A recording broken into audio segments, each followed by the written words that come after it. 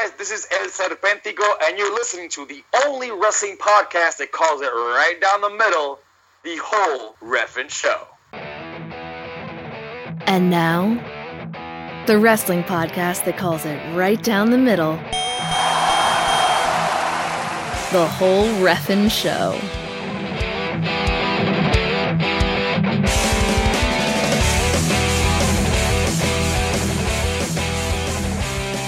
Hello, everyone, and welcome to the first ever 76th episode of the only wrestling podcast that calls it right down the middle, the whole Reffin' Show. My name is Perry Smith. And my name is Daryn Beasley. On today's show, we talk about wrestling, Daryn. We talk about wrestling. We've done it 75 times in the past. We thought one more time couldn't hurt. That's true. This will be the last ever episode that we talk about wrestling, however. Actually, I wouldn't say it's all about wrestling because our good friend Teddy Stigma drops by on today's show, and it's a little bit about wrestling and a lot of other things, we'll say. It's almost not at all about wrestling. Just being straightforward and forthcoming, but it's a wonderful conversation. It is a delightful conversation. A lot of fun. Have Teddy on the show. It's a cornucopia, is what it is. It is a cornucopia, and when I think of that, I think of, isn't that a Ben and Jerry's ice cream flavor? Is that cornucopia? I don't know. I don't eat ice cream. Yeah. So, indeed, we do have Teddy Stigma dropping by on today's show. That's going to happen a bit later on. Of course, we got to talk about WWE's Raw exclusive pay-per-view Elimination Chamber. It went down this past Sunday. We thought in Paradise, Nevada turned out just to be Las Vegas. I guess that was just a lot easier for people. Yeah, I guess it's easier to lie to people. It's like when you say you're from Georgia and people go, "Oh, Atlanta." It's like, yes. Yes, Atlanta, if you drive 4 hours in a different direction. Precisely. Away from Atlanta. Right. Like, I'm from Earth. Oh, great, Oklahoma. The same exact thing there. Before we get into all that, though, I guess we should probably start off some of them. Headlines. Hitting the news ticker this week, Brock Lesnar. That's the only thing he's hitting. He's certainly not hitting an opponent in the ring. He's not stepping in the ring. He's not showing up for the pay-per-view. He's not showing up for Monday Night Raw. Is that what you want out of your Universal Champion? Is that what you want out of the lead representative of your brand? If you're asking Vince McMahon, yes. I think up until Monday, the answer would have been yes. But even Vince McMahon, I don't think, can come up with a good reason why Brock Lesnar no-showed Monday Night Raw. Yes, and that's what hit the news ticker, dear listeners. Why was Brock Lesnar not at Raw? It's really not that big a deal for him not to be at Raw. He's frequently not at Raw. And we here on the whole Reffin' Show have a problem with that. Why do you have a part-timer as your champion? It completely undermines the power of that championship. Now, that being said, do you want a champion fighting on every Monday night? No. But they should be present. That belt should be visible so that people still give a damn about it. Right. I would say that the champion needs to at least have a presence on the show. Everyone's fighting for number one contendership. You know what I mean? It's contenders fighting contenders to be number one, and not someone challenging the champion directly and they take it out with them. Basically, what I'm trying to say is no taxation without representation, Daryn. Well, I agree. Okay. I agree, and the Boston Patriots, not the football team, but the actual residents of New England in the 1770s, they would also agree with you. I imagine so. Well, they said it first. Hey, I'm not going to say who said it best. I'm just saying they said it first. Oh, I said it way better. Well, all right. So this is the problem.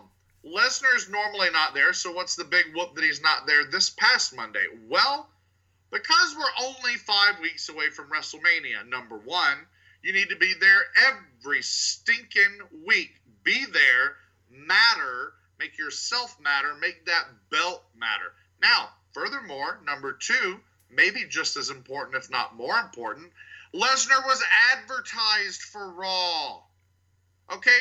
He's not at most Raws, but on the ones that he's not there, they either don't mention him at all, or they mention the fact that he's not there. But all night long, they mentioned how Lesnar was going to be there on Monday night, face-to-face with Roman Reigns. This will be the first time you get to see the WrestleMania main event. You get the matchup, and we will discuss how we got there as a WWE later on in this very broadcast. But we didn't get it. We didn't get to see that. We didn't see that confrontation. We didn't see that culmination. We didn't see anything. We didn't see Brock Lesnar at all. Or Paul Heyman. And Paul Heyman was at Elimination Chamber the night before and basically talked about, you know, the winner of the Elimination Chamber match going on to face Brock Lesnar at WrestleMania, and especially face-to-face Brock Lesnar in the ring at Raw the next night, which didn't happen. So why is Lesnar not there? Why would he not be there? Now, because he can get away with it, basically, right? Well, yeah, but I mean, what are you doing? Everything that I've read in the past couple of days, of course, all leads to the not surprising at all, no secret to anyone, revelation that his contract is coming up. He is a shrewd negotiator. He is a good businessman trapped in the body of an angry rhinoceros. Now, that being said, who gives a damn? It's not good business to hold up a company you work for. Vince McMahon has shown us time and time again who wins in the end there. Vince McMahon will always get the last laugh. So whether or not he tolerates this behavior from Lesnar, whether or not he re-signs Lesnar, Lesnar is going to suffer in some fashion. It may not even be a fashion that Lesnar gives a damn about, but it will be some impact on his career and his legacy that the wrestling fans, that the wrestling historians, the wrestling commentators, people like us, and people that really, truly care about the business are going to remember things like this. That's not what a good person does. It's not negotiation. It's a holdup. Negotiations are fine. Discussing, leveraging, bargaining, all of those things are more than fine in a business setting. Holding someone up, damaging the overall product, that hurts you too, buddy. Brock, you're a part of this business. If you hurt the business, you hurt yourself. So for whatever reason, to show the power that you have as a draw, as a moneymaker, to show how much disappointment there is when you don't show up, to see if you can break the internet by appearing on social media in a photograph with Dana White. That's supposedly a new photograph. So now what are you doing? You're publicly leveraging Dana versus Vince? You know, I don't want to see Brock Lesnar back in the octagon because one of two things is going to happen. His next match in the octagon is likely to be his last for real because of his age. So what does that mean? It's either going to be a cupcake, Brock Lesnar versus a cupcake in an octagon, so he can devour the cupcake and then do a little dance on his way home. Can I get paid to wrestle a cupcake in the octagon? An actual cupcake? Unlikely. A 6'4" cupcake? Yeah. Or the other alternative, of course, is not you versus a 6'4" cupcake. Aww. But it's Lesnar getting a legitimate opponent because Dana is going to take it to him, and Brock is embarrassed. And then it's damn sure his last UFC match. And both his fighting career and his wrestling career are then smudged irreparably. Dana and Vince, I'm going to do you both a favor here. I'm going to go ahead and book Brock Lesnar's final UFC match. Brock Lesnar versus CM Punk. There. Did it. Did it. It's done. Done. Well, there you go. You can kill all the birds with one stone. Exactly. Exactly. You got your draw. You definitely have the biggest. You would have the biggest buy rate of any UFC show ever. Every wrestling fan there's ever been, everyone that's never bought a UFC pay-per-view is going to buy that show. Every UFC fan is going to buy it because of Lesnar, and then people that don't watch anything are going to buy it for the novelty of it. And one, you get to see Punk get his brains bashed out again, which everybody wants to see. Right. Which we've been saying since literally episode 2 of this podcast. And you get to see Lesnar win, which is what everybody wants to see. So, yeah, I'm with you. You did it. You did Vince and Dana both a favor. You did us all a favor, and you booked that match. Now, here's another. I'll do you all a favor. Cut Brock loose. Strip him of the title. Then you don't have to worry about what to do with Roman Reigns, what to do with Braun Strowman. How do we solve a problem like Brock Lesnar? Right? It's not with the Sound of Music, I'll tell you that much. No, it's cutting Brock loose. Bloop, bloop, bloop. Let him fall into the ocean below. Call him Flotsam. Call him Jetsam. Call him Dunzo in the WWE. Move forward. Keep him out of the octagon. Keep him out of the squared circle. Let's get Braun Strowman on the top of this industry, and let's Brock Lesnar be bygones. I'm with that. Like I said, I liked that the Universal Championship was more like a UFC Championship, and it kind of became a bit, I don't want to say more legitimate, because, you know, when is the world title not legitimate in WWE? Well, arguably. Anyway, but I like that, like, Lesnar showed up, every, few months to defend it. Like, it was more like UFC champions fighting every couple months to defend their titles. And that was kind of cool for a while. But like I said, going on a year going into WrestleMania, it's time. And whoever they have going against Brock Lesnar, spoiler alert for Elimination Chamber, it is going to be Roman Reigns. That is in no way surprising, by the way. That has been the plan for such a long time. I think they literally even say at Elimination Chamber when he wins, years in the making, because it kind of is. Then, just let Reigns get in there. You know he's going to win, and it's a good thing. And I think WWE Universe is going to be into that because they're tired of Brock Lesnar, being the guy that shows up every now and again, and now no-showing Raw. But now there seems to be a dark shadow forming over Roman Reigns. That's what I was going to say. I was going to ask you, how could this problem with Brock Lesnar get worse? Well, I'll tell you how. Because you can have a problem with Roman Reigns manifest itself. And that's precisely what we're seeing with Roman Reigns.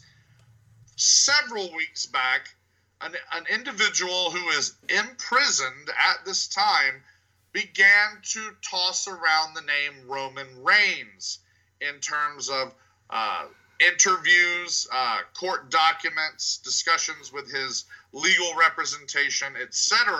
And all of this was being made public. Now, the information being made public was that Roman Reigns was on a list of several individuals who received illegal substances of whatever variety, we are not perfectly clear, from this imprisoned individual before such time as this individual was imprisoned. Now, Roman Reigns, we know, has tested positive under WWE's wellness policy for illegal substances, or if not illegal, banned substances. Substances which are covered by WWE's wellness policy. Now, were these substances purchased from this individual who's claiming he sold Roman Reigns X, Y, and Z? I don't know. But I do know that this story has gained enough steam, whereas we've left it off broadcasts over the past several weeks.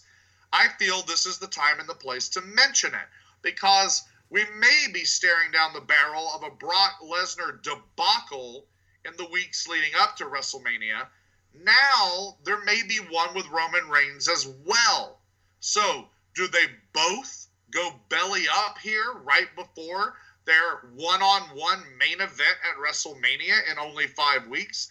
Does one of them get tossed to the side? Or does everything end up working out in the end? Who knows? There's too much unknown. Is Roman Reigns going to respond again to these persistent allegations? He blew them off initially, and a lot of people thought that that would be that.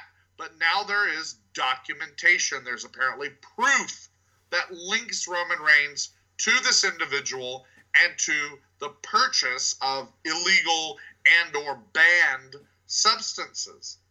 What do you think about that? I think that's no good. It's not good for Roman Reigns. It's not good for business. It's sad. Vince might not get his dream match after all. Even after all this odd tap dancing. It is weird though, because it does leave Braun Strowman thus far with no opponent at WrestleMania. Speculation could actually end up being John Cena at this rate. Neither one have opponents, and they're not leaving John Cena off the card at WrestleMania. So I don't know. I mean, there could be some last minute changes. WWE is no stranger to those. You know, due to injuries, due to all kinds of shit, due to wellness policy violations. So I'm sure they have a contingency plan in the event that. But I'm 80% sure we're going to see Roman Reigns and Brock Lesnar at WrestleMania in the main event. And that's that. I think you're right, but I almost think it would be what WWE deserves for this thing to get really, really hairy. And as far as John Cena goes, I want to see John Cena versus The Undertaker. And you want to? I do actually want to see this. I didn't think that I did. But you can't see this, Daryn. Oh, no, I can't. I can't see John Cena. But, you know, I never thought I wanted to see Undertaker in the ring again following WrestleMania 33 last year in Orlando. But I think I would like to see Undertaker Cena, because I can't think of another Cena match that I want to see based on the members of the Raw and SmackDown rosters. And I think Cena might actually put over The Undertaker. Well, Cena certainly did beat AJ Styles, the WWE heavyweight champion, on SmackDown to get a spot to go into the main event at Fastlane. So he beat the champion fair and square, which isn't good for business, by the way. No, it's not. So who knows? Whatever. As long as Shinsuke and AJ isn't messed up or added on to or just fucked up in some way between now and WrestleMania, I don't care what else the card is. I don't give a shit. Well, I am going to pull for Cena and Undertaker. I'm going to pull for Lesnar-Strowman. I'm going to pull for a Lesnar-Strowman match with Strowman going over and Brock going the way of the dodo. Oh, wow. That's not going to happen, by the way. That's just what I want to happen. I'm going to pull for a Sting Taker, because I still want Sting and Undertaker. But, at this rate, I don't think I'm going to get it. And, a lot of people didn't get what they wanted, Daryn. A lot of people didn't get that WrestleMania spot. Because that Elimination Chamber, a lot of people had a lot of chances for WrestleMania spots and came up short. Now, you and I, we watched this thing, right? And going into it, we had a lot of ideas about who would win the Elimination Chamber matches. Because there were two. The first ever women's Elimination Chamber match happened. Let's get into it, man. Let's go into our head-to-head. Head-to-head results. Dear listeners, are you ready for the results? What results, you ask? The head-to-head results from the whole Reffin' Show's predictions for WWE's Raw brand Elimination Chamber Network special. This past Sunday, the 25th of February, 2018, live from Paradise, Nevada, which may or may not be Las Vegas, the Elimination Chamber Network special on the network before our very eyes, and there were 5 excellent matches on the show proper, as well as 1 pre-show match. Now, we picked, between you and I, on last episode 75 of the whole Reffin' Show, 5 of these matches. We made our predictions. We had no idea there was going to be this pre-show match, and if we did, we didn't know what it was going to be. So let's discuss that briefly. Then we'll get into the meat and potatoes of the show and see how our picks turned out. Okay, this is the crab rangoon of our Sesame Chicken or General Tso's chicken meal pay-per-view. This is the Club, Gallows and Anderson taking on the Miz Taraj, Bo Dallas, and Curtis Axel. And it's a decent match. It's fine. I mean, it's like a typical Raw match, really. I don't know if it's as good as Crab Rangoon. I'm just going to say that. Yeah, I take that back immediately, because Crab Rangoon is really good. This is maybe like I don't know what this would be. This would be like getting the fortune cookie before dinner. Only there's no fortune inside, or the fortune is completely pointless. Or the cookie is more stale than usual. Wow. Ooh. Well, and off of that, the Club wins. They beat Dallas and Axel, and Mr. Raj goes down. So it's actually nice to see the Mr. Raj wrestle sometimes. I forget that they actually are wrestlers, because they only ever stand in Miz's corner. That's true, but I am pro Mr. Raj, one way or the other. I enjoy them. I've liked Bo Dallas a lot in a lot of different incarnations. This is definitely the first time I have ever thought favorably of Curtis Axel. And I really hate that for the man whose real name, of course, is Joe Hennig, son of Mr. Perfect Kurt Hennig, who we have been forced to accept as Axelmania and Michael McGillicuddy. I mean, could we please tap dance all over this fella's head a little bit more? I mean, I feel bad for the guy, but I will say this is the first time I've ever appreciated him. So, good on Curtis Axel. There you go. No, I do like them as well. I am a fan. I do think they're entertaining to watch. It's just they need to wrestle more often. And the same can be said about the Club. They have a very diminished role on Raw these days. It's pretty rare that they actually get to wrestle. So good for them. A little bit of pre-show action there. But that's going to take us into the actual event itself. Elimination Chamber starts up with the first ever women's Elimination Chamber. This one is actually for the women's title. Alexa Bliss involved in the match. She does not start the match off, though. The actual people who start the match off are Bayley and Sonya Deville, meaning that waiting to go, hidden away, tucked away, locked away in their little pods, awaiting to be released, are Mandy Rose, Mickie James, Alexa Bliss herself, and Sasha Banks. That's kind of the order of the match, by the way. Bayley and Sonya Deville started off, then Mandy Rose comes out, Sasha Banks comes out, then Mickie James, and then the champion Alexa Bliss finally comes out. So it's a good match. What do you think, Daryn? First time the women are put in that kind of match. So I think that they did pretty well with basically kind of figuring out how to implement the chamber itself into the wrestling. I think that is the great success of this match, is the figuring out how to do a women's version of it. Because right, wrong, or indifferent, feminism, equality, all of that taking into consideration, women in wrestling, not the same skill set as men. Not saying better, not saying worse, just not the same. Abilities, not the same. Approach, not the same.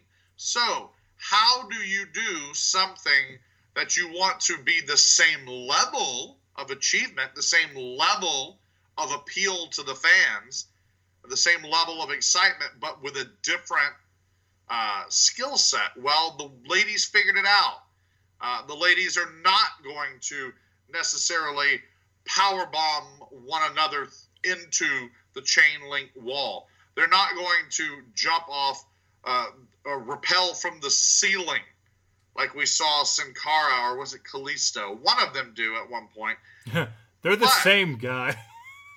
What you are going to see is, I thought the bit with Sasha and Bayley chasing Alexa Bliss all over the cage, up the chain walls, on top of the pods, Sasha kicking Bayley down from the top of the pod, all of that was fantastic. You made it make sense that the match would be in the Elimination Chamber. It wasn't just in the chamber, but it stayed in the ropes, and it was just a regular match. It made it make sense for the chamber. It made it make sense for it to be a women's match. It made it make sense for it to be a multi-person match, a la a scramble. And everybody played their part, and everybody played the part that they would play in this type of match. So, yeah, I think it was great.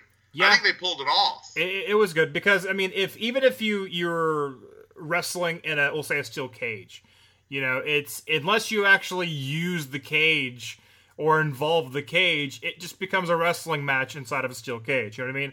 So you have to adapt what you do to the actual match it is. Otherwise, you're just wrestling inside Elimination Chamber. That's why you have to use the walls as a weapon. Jump off the pods and all that stuff. You got to kind of use the tools that are given to you. And I thought the women did a good job. There seemed to be a lot of unnecessary climbing of the fence. It happened kind of early on in the match. Everyone kept trying to climb the fence, and it was just what are you doing? In most situations, it was just someone catching someone who was climbing, and not in the Alexa Bliss way, where Alexa Bliss was evading. Later on, she'd be evading Bayley and Sasha Banks. That was very well done. But some people did come off the pod and use that. Mickie James jumps off the pod and lands on Sonya Deville and actually eliminates her that way. The first person to be eliminated actually is Mandy Rose. Sasha Banks makes Mandy Rose tap to the bank statement. And it's not good for Mandy Rose, who is quote-unquote Vince's protege, or gonna eventually be this big thing, to now have the first ever elimination in Royal Rumble, Women's Royal Rumble, and the first ever elimination in the Women's Elimination Chamber, because that's going to be thrown in her face over and over again throughout the rest of her career. I just think that was unwise to do that. Yeah, it was, and they immediately mentioned it, too. Oh, yeah. As soon as she was eliminated from the chamber, they said, well, Yeah, I thought that immediately, and then they mentioned it, and I was like, oh, great, now it's going to be a thing. Yeah. Oh, yeah, it's totally a thing. I will say this. I really liked Sonya and Mandy without Paige.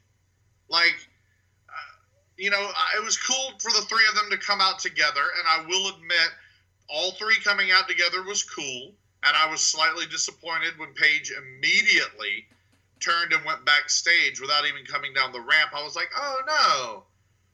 Because I like Paige, but then my opinion immediately changed because seeing Sonya and Mandy in the ring, both in their best white gear, the Mandy, WrestleMania whites, a little premature, don't you think? Jeez.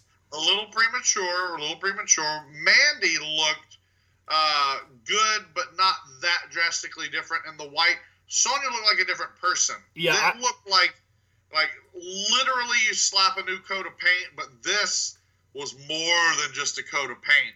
Sonya Deville went from looking pretty cool to I don't know, man. She jumped way up my list of female competitors on Raw. That's unfortunate because I was going to say the complete opposite. I was going to say the all-white uniform did no favors with Sonya Deville.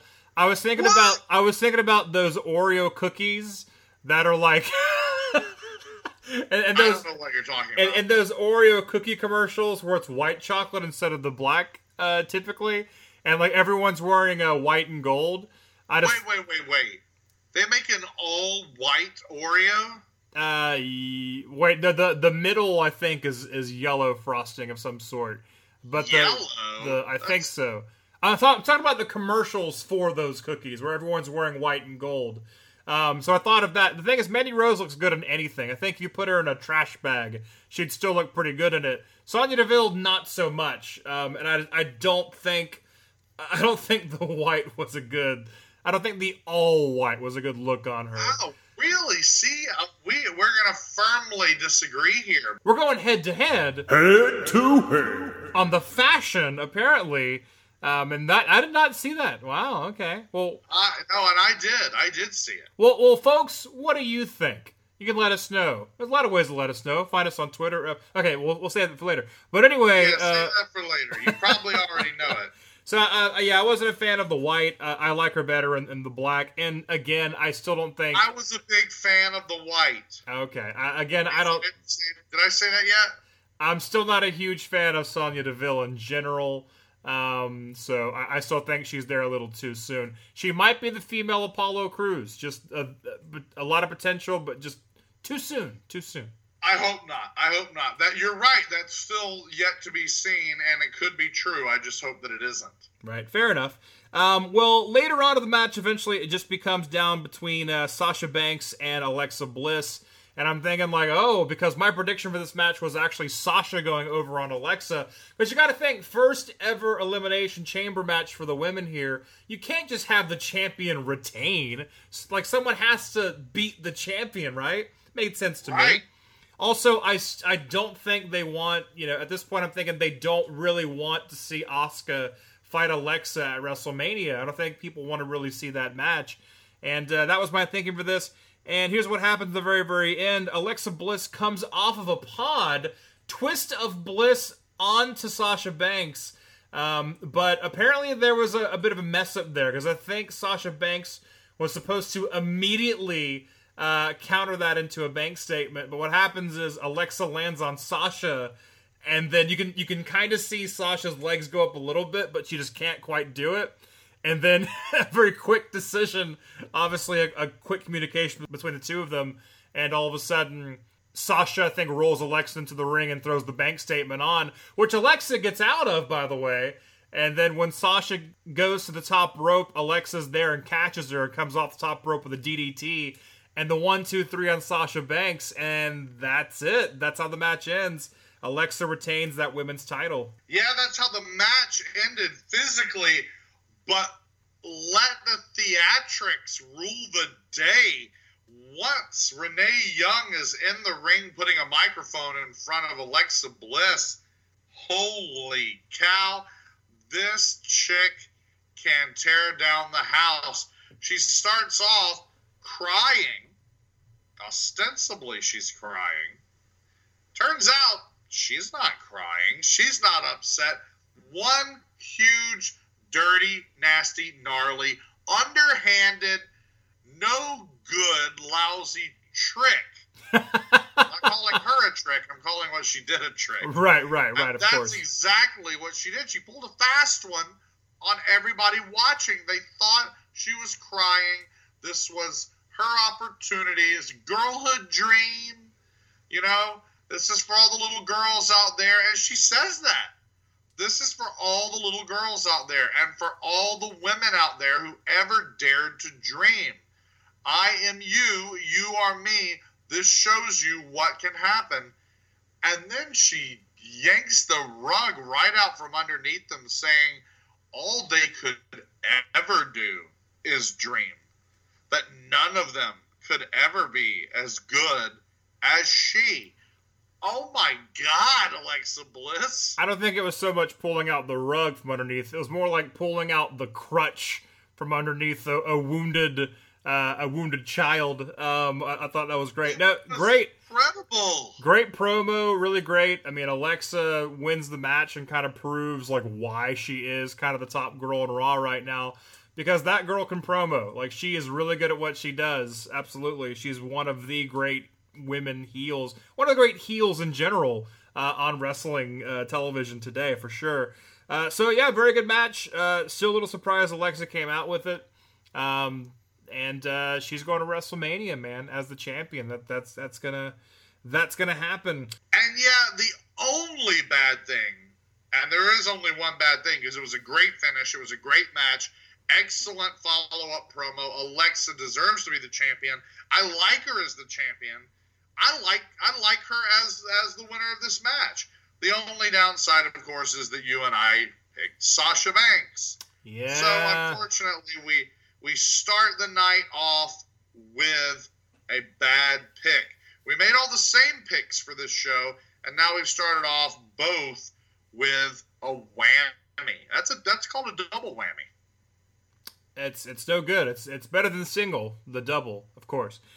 So yeah, that one we don't get right, sadly. However, our luck changes. Our luck's pretty good for the rest of the show. A lot of people call this kind of a predictable pay-per-view. I thought out of the box this women's match. It kind of bit us both in the ass, because I actually got you to change your vote to Sasha Banks with me. That's true. It's we don't talk about that. But the next match we do get right. It is for the tag titles, the Raw tag titles, with Sheamus and Cesaro, the Bjar. You're killing me with that impression. They're taking on Titus O'Neil and Apollo. Titus Worldwide coming for those tag belts, and those tag belts could work wonders for these two men.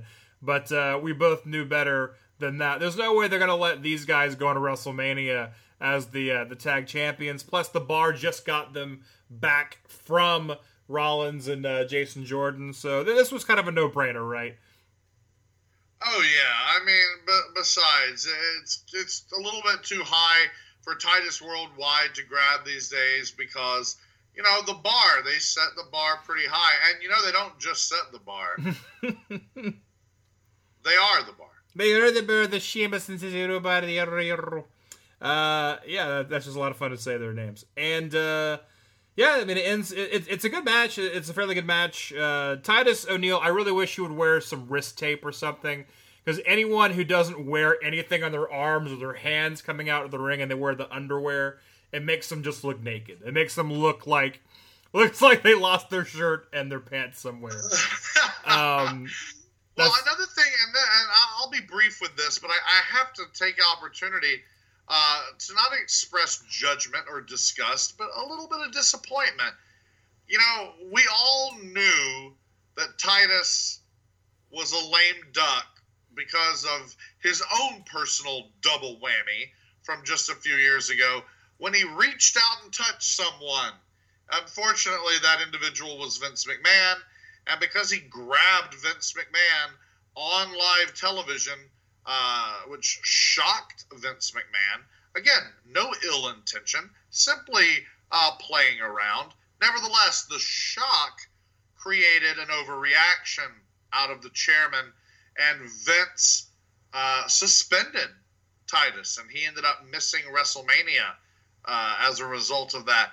Second infraction is Titus gives an interview as he talked about how much time was left on his contract, and he said he would not be resigning. He said he would not resign. So, you've got a guy that Vince has pretty much made a troublemaker. Now he said he will not resign. So why would the company ever do anything with him? He made himself a lame duck. He put himself in a situation where no one would want to invest in that character going forward. And here is where I'm expressing my disappointment. My disappointment is I think Titus has basically let himself go physically as a result of knowing he's never going to be at the top of the mountain and knowing he's only going to be in wrestling for so much longer. He has nothing to strive for, nothing to prepare for, nobody left to impress. So this mountain of a man who at one time was in peak physical condition is still definitely in much better physical condition than I am.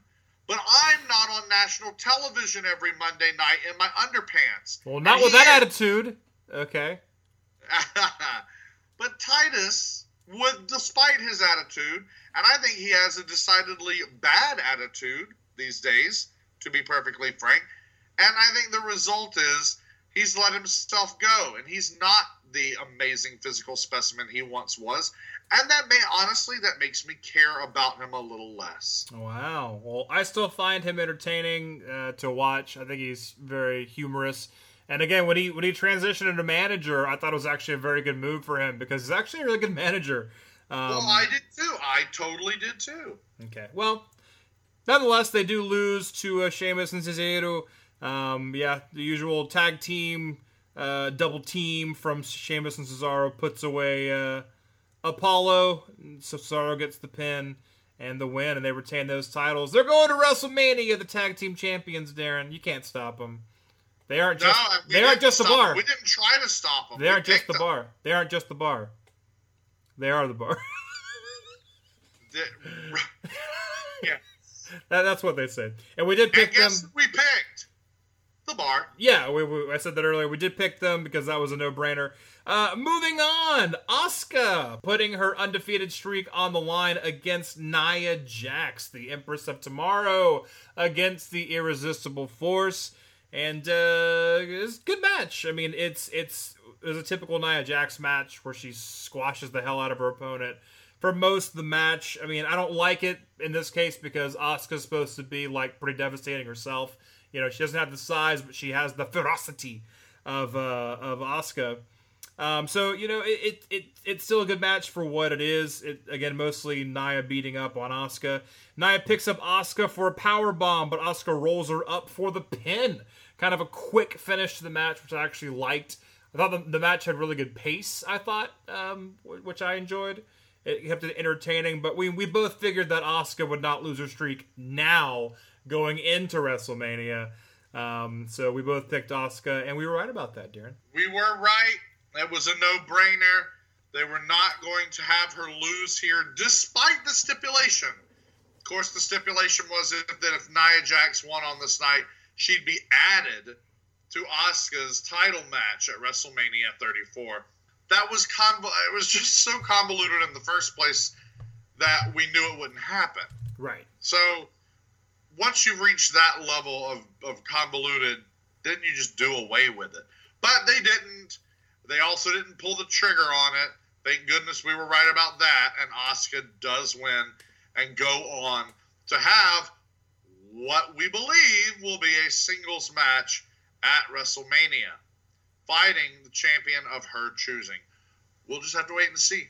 We'll have to wait and see. Nia Jax not too happy about Asuka's victory, of course. Nia Jax beats up on Asuka and does the Rhino Stampede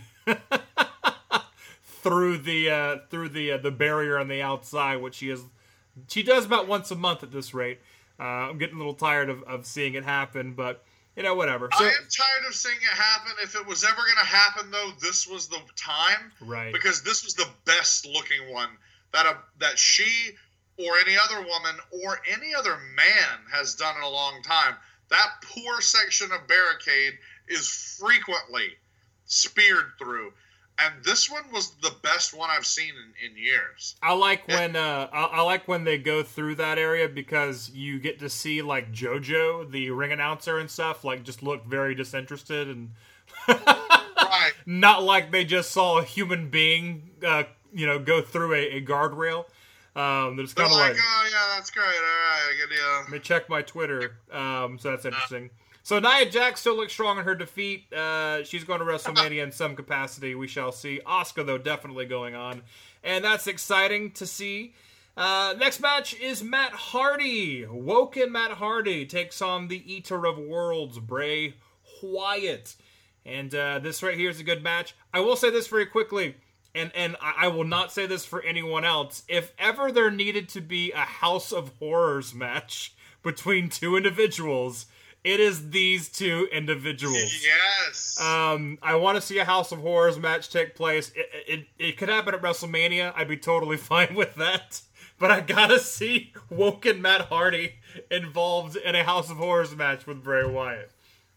What I'm hoping is we get to see the blow-off between the two of them at WrestleMania and actually have it include other members of the Woken or Broken universe. That'd be great. That'd be really, really cool. That, of course, depends on Jeff Hardy's condition going into WrestleMania. Again, we talked about it a little bit in the last episode. Jeff might actually be cleared in time for WrestleMania, but doesn't leave a whole lot of time for, setting the scene, as it were, for WrestleMania. So we shall see what happens there. But on this match, on this night, it's good. Bray Wyatt comes out to the ring. He kind of appears in the ring to try to surprise Matt Hardy. Matt Hardy has disappeared out of the ring. So Bray Wyatt is looking for Matt Hardy, and Matt Hardy is mocking Bray Wyatt on the microphone. Eventually, though, Matt Hardy does reappear, and the match starts off. Eventually, Matt hits Twist of Fate and the pin on Bray Wyatt, and it's actually a really good match in that Matt Hardy really gets the audience involved. The audience... He does. Audience was really, really involved in this match, and like I said, he turned on the theatrics to kind of bring him back, because earlier in the match, the audience was really, really distracted because apparently there was a beach ball getting knocked around, and someone grabbed the beach ball and took it away, and people were chanting about that. And you could see Bray Wyatt and Matt Hardy kind of communicate to each other what's going on in the audience, because they realize that they're reacting to not the match. So it was interesting that all happened. But Matt Hardy worked his ass off to kind of bring the people back in to the action. So hats off to Matt Hardy, absolutely. Yeah, Matt Hardy did everything in his disposal to carry this match. Bray did a fine job. Oh, that was great. Bray would do just as good, if not better, of a job the next night on Raw. So maybe Bray, maybe he's feeling it. Maybe he's feeling this program. Maybe he knows which direction it's going or knows how it's going to end. And therefore, he's putting a little bit more of himself into it, because whatever the story is, Bray maybe sees the end of it. He's had conversations about it, whatever. And I'm talking about the man behind Bray Wyatt. I'm talking about Wyndham Rotundo, who has to, go to work and pretend to be Bray Wyatt every day. I think that man is satisfied with what's been laid before him, because it shines through in the character of Bray Wyatt being more entertaining and more engaging than he has been in a year, I guess, basically, since he went into Mania as the world champion. He was champion exactly 1 year ago to the day, more or less, because he won it at Elimination Chamber last year. Yeah, and what we're seeing now is the best thing about him since then. Right. And so, that's a long time. That's kind of a sad statement. Well, it is sad, but sad but true. Oh, good song. After that, we have the official contract signing with Ronda Rousey. Kurt Angle, Triple H, and Stephanie McMahon come to the ring. Then Ronda Rousey gets called out after a lot of nice things said about her by Triple H and Stephanie. Loud crowd reaction to this. Again, the crowd a little weird here. This is the Vegas crowd, more or less, Paradise Vegas crowd. It's a lot of UFC fans in the audience, so they have their opinions on Ronda Rousey. Some people are like, boo, has been, she lost 2 fights, so she's stupid. Of course. Yeah, which is unfair and fair at the same time. Right, but also for that particular sport. But also, apparently a fight broke out in the audience in the middle of all this. So the audience, again, is distracted that this big thing's going on. Ronda Rousey, the biggest name, basically the Brock Lesnar of the female division, of the women's division. And she's signing the papers to join the roster officially. And the fans are, booing and cheering this, guy being arrested who got into a fight in the audience. So that's interesting. So that's rough. So the crowd is really loud and they're reacting to things that you don't even see off camera. I thought it turned out pretty well. That this could have just been her signing the thing going, well, see you later, everybody. See you on Monday, boss. But I thought they actually... No. For it to turn into what it turned into... I thought this actually played out perfectly. What the doctor ordered. Absolutely, yeah. Because they do acknowledge people's feelings on Ronda Rousey, which is like, oh, Ronda Rousey now, that's crap compared to what she was 3 years ago, by having Kurt Angle kind of like spill the beans more or less and say like Triple H and Stephanie are only doing this because they feel like they owe you, and you know you're a has-been is what they said, and he mentions, and I'm so glad because that was like, well, the last time they saw Ronda Rousey was when Ronda Rousey like beat them both up at WrestleMania 31, which Kurt Angle mentions, and I was like, oh good, there's the continuity. Because Ronda Rousey, it's not the first time she's been in the ring, that was the last time, more or less. And so I'm glad that they bring that up, even though Kurt Angle says WrestleMania 21, which if you watch the edits of it now, it's a very quick edit, so it sounds like he knows what he's talking about, to 31. Yeah, basically, yeah. Kurt Angle, I think he actually has been sick lately, and he flubs a lot anyway, so the two together is a perfect storm for that guy. So basically, Ronda Rousey is now suspicious of why they brought her in to sign her and everything. And of course, it turns ugly, and Ronda puts Triple H to the table and comes after Stephanie. Stephanie slaps the hell out of her. And it ends really, really well. And again, they address kind of the apprehension that a lot of WWE fans have because they're like, oh, she's not what she used to be or whatever. The thing is, though, I think if done properly, this could be Stone Cold Steve Austin, Vince McMahon. But Ronda Rousey, Stephanie McMahon.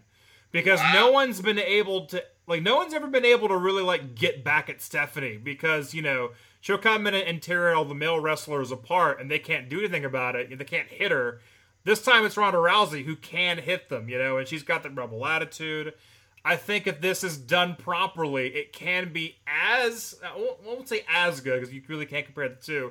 It will be damn cool to see her kind of antagonize Stephanie McMahon in the way that Steve Austin did to Vince McMahon.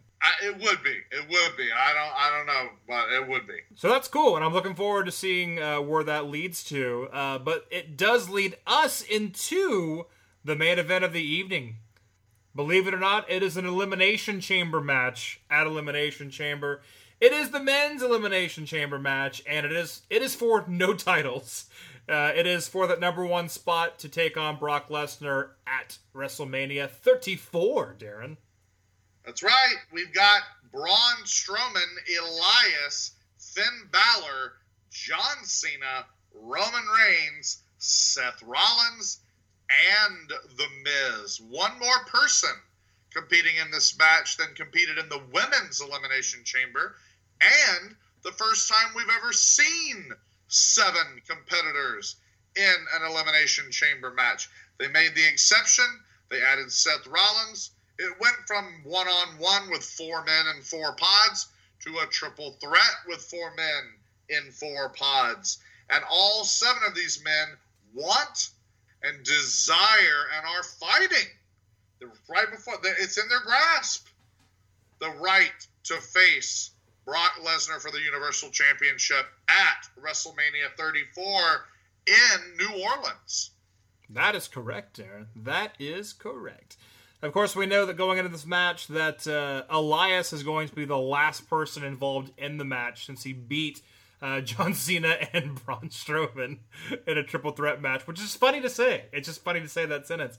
I would have loved, though, if instead of him being in the pod, kind of just stand there the whole time, because he gets to play guitar in the very beginning. He still gets to do the Elias bit going into this match with people like fucking Braun Strowman and John Cena, which I thought was kind of interesting. Oh, yeah, it shows they're committed to it. Oh, absolutely. I would have loved it if he were in a pod playing guitar, like, on a stool the entire match.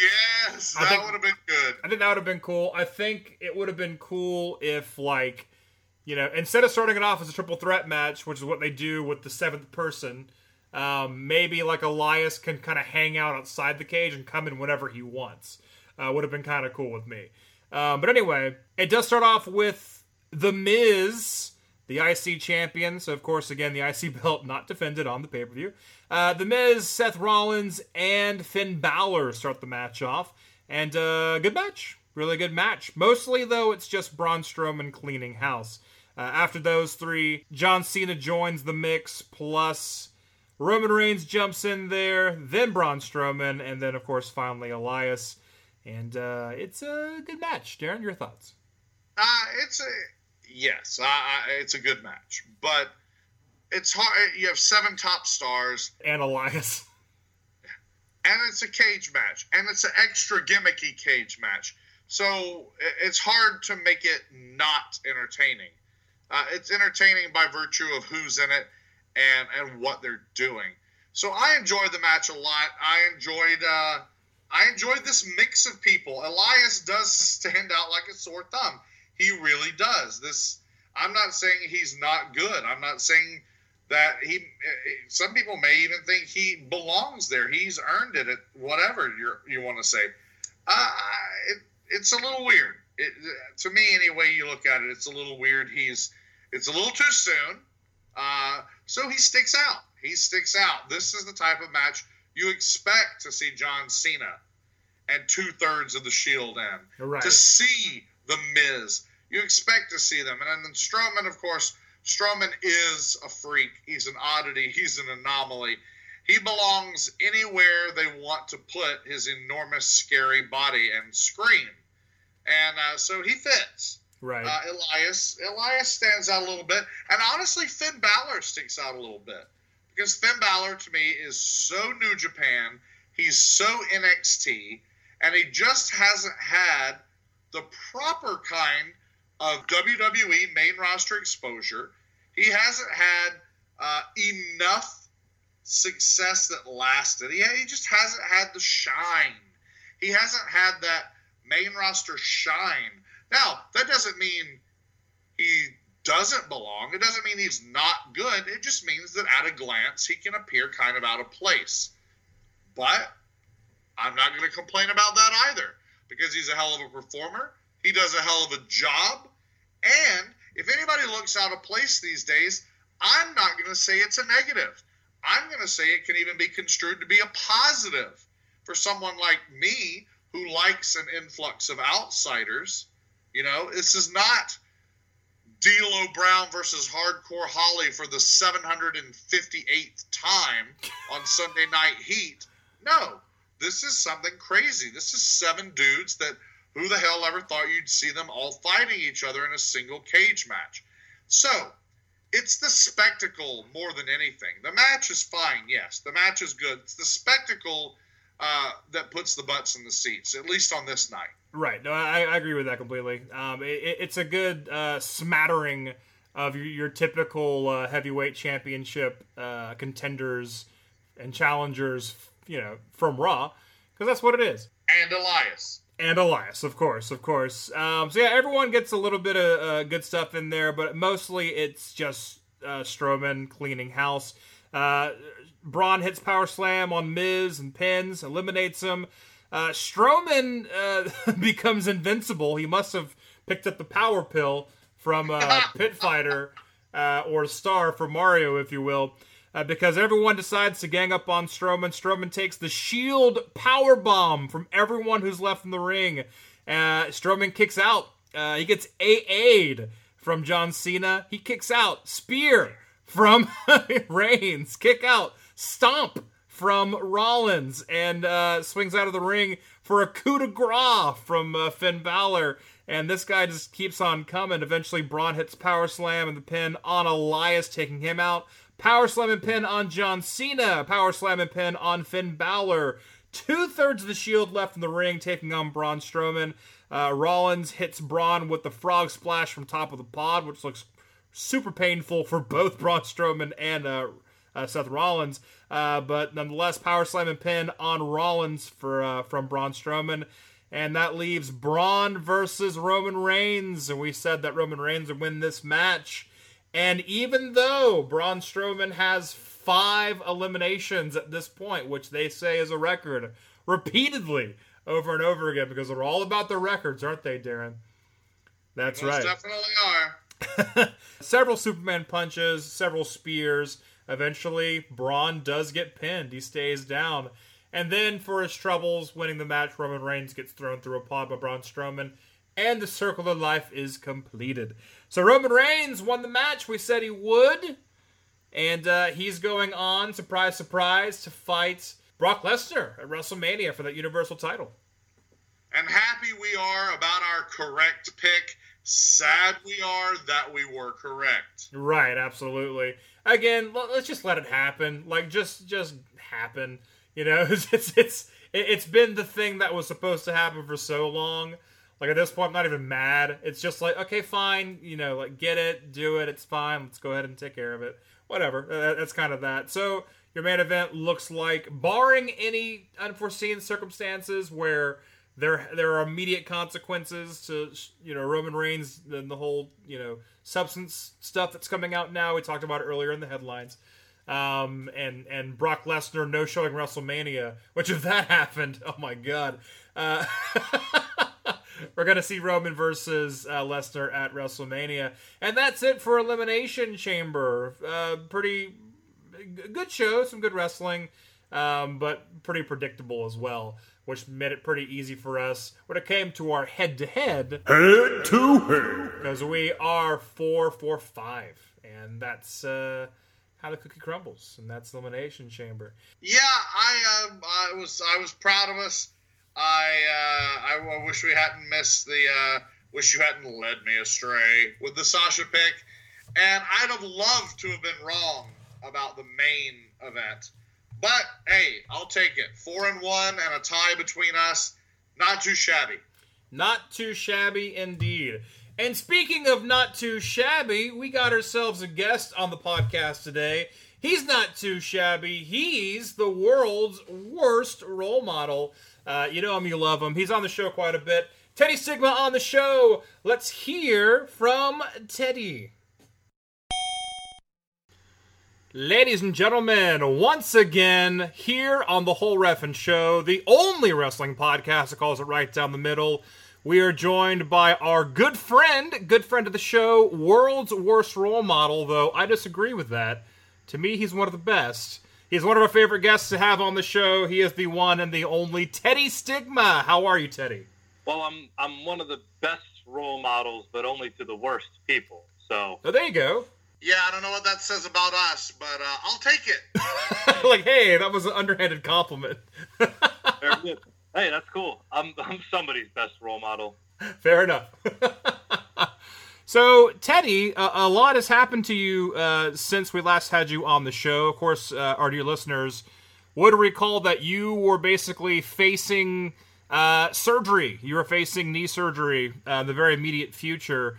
And that time came and went, and you are now post-surgery. So tell us all about that. Yes. My greatest foe was facing off with knee surgery. And let's see. Well, it happened. Apparently the surgery went well. They told me everything is good. Man, though, you know what I figured out is, like, you see all these people talking about ACL reconstruction. They're like, oh, it's the most painful thing you'll ever go through, and so on and so forth. And I don't know. I was like, man, I must be recovering fast. Those people are all chumps. I'm not really sure. Because, like, the first 2 days, I was killing it, man. Like, swelling was going down. I was walking on the end of the second day on it, you know, like, no crutches. Like, I was slaying it. And then since then, it's really been a tapering as far as the recovery goes. So it was like, you know, instant recovery real fast. And then it just slowed down. So... now I'm starting to get why people say that. I hate to hear that, because when you posted those immediate recovery videos online, I was like, holy crap, look at Superman. Yeah, dude, I was pumped. I thought I had superpowers. I was like, dude, I'm like Wolverine. I can recover from anything. You know, I know from other injuries in the past that that's not even true, so I don't know why I started to believe that so suddenly now. But yeah. I mean, I think I'm still recovering, like, faster than normal, but that's just from being, you know, reasonably healthy going into the surgery and all that jazz. A lot of whiskey, I think, helps also keep some of that pain down. Yes, that's what I'm referring to. Yeah, but I'm totally with Daryn on that. I mean, seeing the picture of you. Well, first of all, we'll address this. I hate the way Instagram presents pictures now, because everything's all mixed up. Because I see, like, oh, this picture of Teddy from, like, 3 days ago, and it's you, like, laying in the hospital bed, thumbs up, you know, you're still alive, you're good, which is great. And then, like, the next picture is you from, like, that day, or like the day that I'm looking at the picture, and it's like you walking around in the house, and it's like, oh my god, like I feel like all this stuff is happening on top of each other. It's like a kid that's born, and now he's crawling, and he's already running around. It's crazy. I didn't know Instagram was doing that. I guess I don't pay enough attention to the dates when I'm scrolling through it, so I'm just getting all kinds of wrong information. But yeah, I didn't even know they mix it up now. They like move stuff to the top based on popularity or whatever, like Facebook does, I guess. I don't know. Yeah, exactly. All that kind of stupid shit when all anybody wants is chronological order. You know, it's the damn algorithm, and it's going to take the world over, and people that made it don't even understand it anymore. That sounds conspiracy theory on there or anything. That shit's crazy. Yeah, hashtag Trump's America.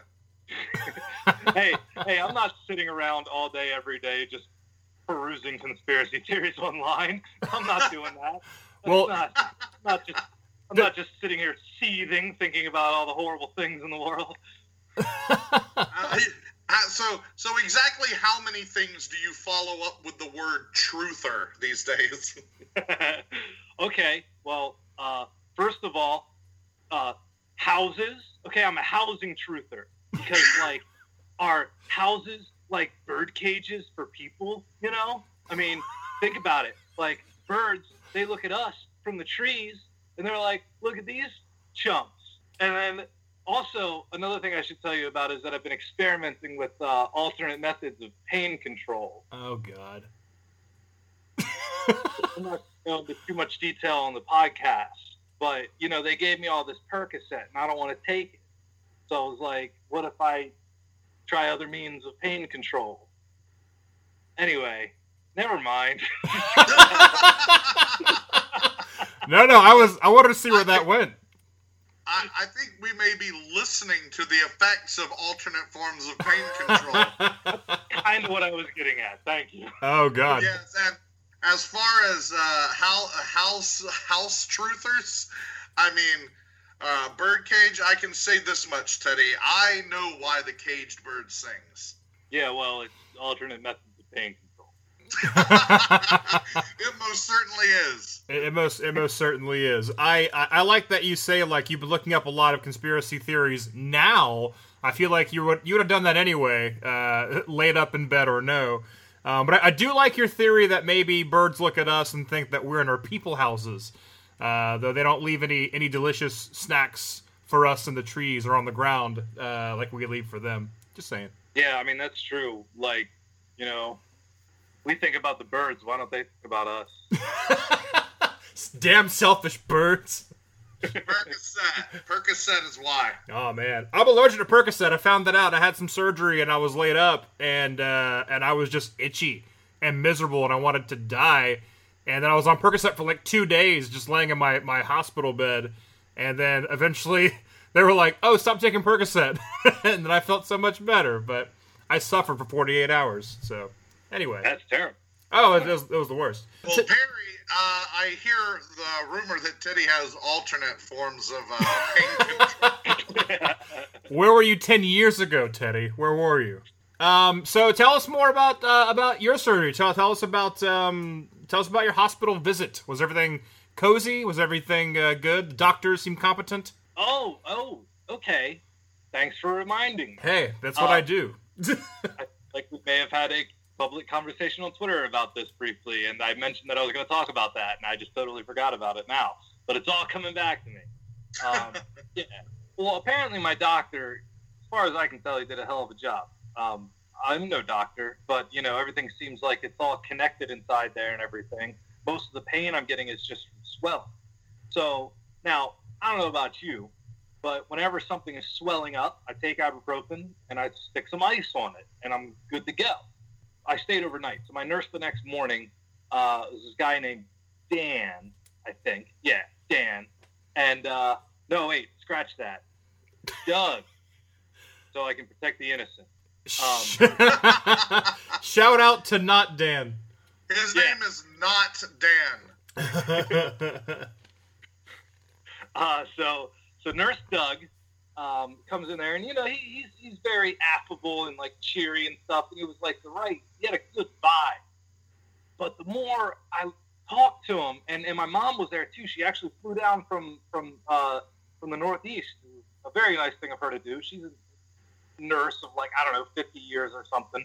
So she comes down, and she's really helping out. And she starts talking to the guy. The more we talk to him, it just seems like he hasn't really been a nurse for very long. And so it gets to the point where I'm supposed to be out of this place at noon. And it gets to be about noon. He goes, okay, we're getting you out of here real soon. I was like, cool. Well, there's a drain that they have hooked up to the knee, right, where all the pus and blood oozes out into this pouch. Yum. So it's very handy. It's good to have. So he goes, well, since you're getting out of here soon, I'm going to pull your drain out. So he goes down there, and he has no idea how they put it in, apparently, and he's trying to get the stitches out around it. And he's just ripping and tearing and yanking in all different directions. I don't know if you've ever had a plastic tube down inside your body. I have. But he's grabbing it on the outside, and he's rotating it. So I can feel it inside my leg, like the curve of it is rotating and twisting, and I can feel it moving on the inside of my skin. And I was like, is this really necessary? So, again, at this point, I'm like, maybe he knows his job, and he's supposed to twist this thing around and make me, bite down really hard on my finger. So he goes, okay, this is the hard part. I'm like, cool, because the other part wasn't. And my mom goes, okay, we'll just breathe in and breathe out really hard whenever he pulls it out. And I was like, okay. So I do that, and he pulls it out. And I swear to God, I've never felt like such a pud in my whole life, because this thing wasn't that big, but I thought somebody was pulling a sword out of it. Like, he pulls it out, and then the feeling of it coming out from inside of you is indescribable as it is. But after he's done, because it was only like an inch of it that was in me, but after he's done it, the feeling didn't go away. It's like he just was like a magician pulling out handkerchiefs. It was just like kept coming out of me. It felt like it was horrible. But I toughed it out though, because I'm Teddy Stigma, right? Of course. I'm hanging tough, and I'm doing okay. And he goes, "You'll be out of here in no time." I was like, "Cool." So they put a bunch of gauze on me. This thing's gushing blood still, right? Like maybe, perhaps, they shouldn't have taken the drain out because it's gushing a ridiculous amount of blood. So now we're recycling or going through bandages. My mom, the nurse, or in this case, the unpaid nurse. The real nurse. Yeah, well, she's like plotting up all this blood, and the nurse, Doug, hasn't even showed up now. He's just gone. And so, like, he comes back an hour later, and there's just bloody gauze everywhere. And he's like, "Oh, we'll get you out of here soon enough." And I'm like, "Hey, man, this thing's really bleeding a lot, and it's starting to swell up because the hole is clogged now, and my blood's got nowhere to go." And he's like, "Oh, well, we'll get you out of here." And then he leaves again. And so it gets to a point where I'm just like, how come nobody's giving me any ice for this stupid thing? Like, this is rule number one. You put ice on a swollen injury. And so, I don't know. I'm just a guy. But I thought of this. So I call up with a little phone thing. I'm like, "Hey, can you bring me some ice?" They're like, "Yeah." And I kid you not, well, they have these weird hospital bags that they use for ice in the hospital. And it's like a plastic bag, but it's coated in this, like, fabric-y stuff. And it completely insulates it. So I don't know what kind of people are icing with, like, a warm bag. But that's essentially what they gave me, a warm bag with ice in it. And so, like, I put it on my knee, and I don't feel anything, and the swelling just keeps getting worse. Now, mind you, the story's almost over. I'm also wearing this giant knee brace, which goes from my mid-thigh all the way down to my ankle, and it's got a bunch of straps on it. It's got 4 straps on it, one on either side of the knee, another one up at the top of the thigh, so on. So all the blood starts to coagulate in between the 2 straps surrounding my knee and then the 2 straps that are above my knee. So then I started getting all these weird bumps on my leg where, like, blood was just clustering into certain individual spots. Freaking crazy. And I still have this giant welt on my thigh, which hurts as much as the knee itself. Like, that's part of the reason I can't walk around like I should be. Oh, wow. Yeah, it's crazy. And I was just like, if you idiots just, A, let me out of the hospital when you said you would, or just gave me some real ice, like ice in a plastic bag, like it's meant to be done by real men, then I would have been fine. But I don't understand why, like, this just crossed. I don't know. It just slipped everyone's mind. Man, that sounds horrible. To go back, nurse/doctor negligence aside, I've had a couple drains in me before, and they are the worst. They are the worst because it's kind of like it's a long plastic tube that's in you, right? Because they're draining the blood out, the pus out, and all that stuff, the extra fluid out. But the piece that's on the end of the tube is like a long plastic piece. It's kind of like the long vacuum cleaner attachment, only a much smaller version of that. So it's one thing that when they're tugging on it, you can feel it inside of you moving around. The worst part about it, though, and when I had mine taken out, they brace you for it because it hurts like hell. When they actually yank it out, that kind of hurts. Soon as the wind hits the hole that is left by the tube, that is when like it just sharp pain hits you. So I totally know where you're coming from there. You gave me PTSD about the drains. I'm gonna have nightmares, but yeah, that's the worst. Well, sorry, I think you already had PTSD. I just brought it back, but the original drain is what did it to you. Right. So, gentlemen, all your horrible experiences with drains, with human drains, which really it sounds like something from a Terry Gilliam movie. But I have not experienced this, but I'm imagining now with the description of wind hitting the hole, does it feel like a paper cut times a million or something? Yeah, but like on like the web of your hand or something like that. Oh my god! Like it burns. Like it's like oh it's weird. This foreign object's inside of me. Okay, you're pulling it out. Oh, now wind's hitting the hole. I think I still have little indentations from my drains, and that was over a decade ago. So it's crazy. Hopefully, Teddy, you have a much better healing process, and you don't have little reminders of this whole thing. I scar up pretty easily, so I probably will. Well, I do recall seeing the picture of the leg. I mean, it's funny because you put like, can you tell which leg had the operation? Which I thought was funny. I have a quick question about that picture, Teddy. Uh-huh. Why did your leg say yes? Like, yes, this is the correct leg. That is actually, that's exactly why. And that's so I hilarious. Because my doctor has a sense of humor or no sense of humor. Because I asked them about that, and I was like, why does he just write yes? And they're like, because they don't want to do the surgery on the wrong knee. And so, for like a lot of doctors, some would write yes on one knee and then no on the other. But then it got to a point where they would just write anything at all on one knee, just so they know that's the knee that you do, or whatever.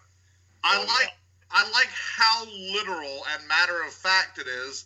Yeah. And so either, yes, he has some sort of sense of humor. Your surgeon is either a stand-up comedian, he moonlights as a stand-up comedian, or he has Asperger's syndrome.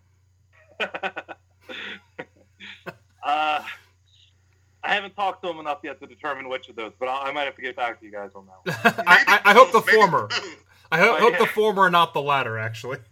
Post-surgery appointment is coming up in a week, so we'll see.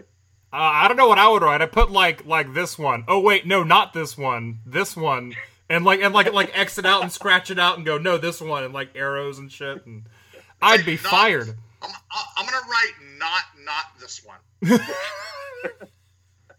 That's the worst. So I love the idea of arrows from one knee pointing to the other knee. That one makes me happy. I'm glad you like that one.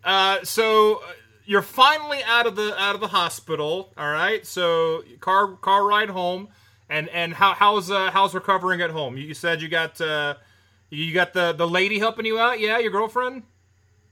Yeah. Well, my mom went home. Yeah, well, she took over from there. Okay. And, but now it's been pretty easy for the most part. My cuts are all, like, healing. They put the super glue stuff on them, so I don't have any stitches to take out. Everything's pretty good. It's just a matter of getting the swelling to go down. So mostly my girlfriend's job is kind of, like, help me out with little things, putting new bandages on, and reminding me to ice and do my exercises, because if not, I'll just sit there and play computer games all day and forget about everything. That's fair enough. What computer games you playing? You ever played Planet Coaster? Anything where I can like build crazy stuff, I really like. So on PC, I'm playing Planet Coaster. It's just like a amusement park game, but with like scenarios and stuff. And then on my Kindle, I've got this very simple game where all you do is build bridges, and I'm becoming a fucking bridge expert. I completely understand bridge building now. Like, it's my career after wrestling. I think I'm going to be a bridge architect. I'm sure of it. Like, I'm so good at it. You might be the first person to ever transition from that particular career to that other particular career. Yeah. I'm looking forward to it. I thought it was going to be astronaut, but I think it's going to be bridge builder. From pins with the bridge to just bridges sketched with pin. I don't know, but it sounds good. It does sound good. What's great? If our next careers have to do with the computer games we're playing, then hopefully I will be a medieval Frankish king, because all I've been doing in my spare time is playing Age of Empires 2. You could pull that off. I'm looking at you in the video feed. It's the mustache. He can really do anything with that mustache. So that's awesome. I mean, I'm glad that you're at home and recovering. What kind of downtime we're looking at here, you think? Well, before I go run errands, or before I wrestle again? Like, what we'll start with before you wrestle again, because I think. How about before you build bridges? Before you build bridges, probably another 10 minutes, however long we got you for. I had to leave my Kindle inside, because otherwise I'd probably be doing it right now. Fair enough. Yeah. Okay, so my doctor is very clear that the longer I wait, basically, with doing very simple exercises like locking out my knee and bending it and boring shit like that, the longer I wait to really start any intensive physical therapy, the better. And the longer the cadaver tendon has to graft in there, all that kind of jazz. So he's insisting that I wait 6 months before I do intense physical therapy, and then wait 9 months before I even get in a ring, and then a full year before I actually wrestle competitively again. I'm going to see if I can trim that down to 9 months before I'm wrestling competitively again. But I don't know. I'm going to take my doctor's advice, because he's the one that did the surgery. But hopefully when I go in for this 2-week examination, he'll be like, "You're recovering miraculously. Go get in the ring now." We got a ring out back.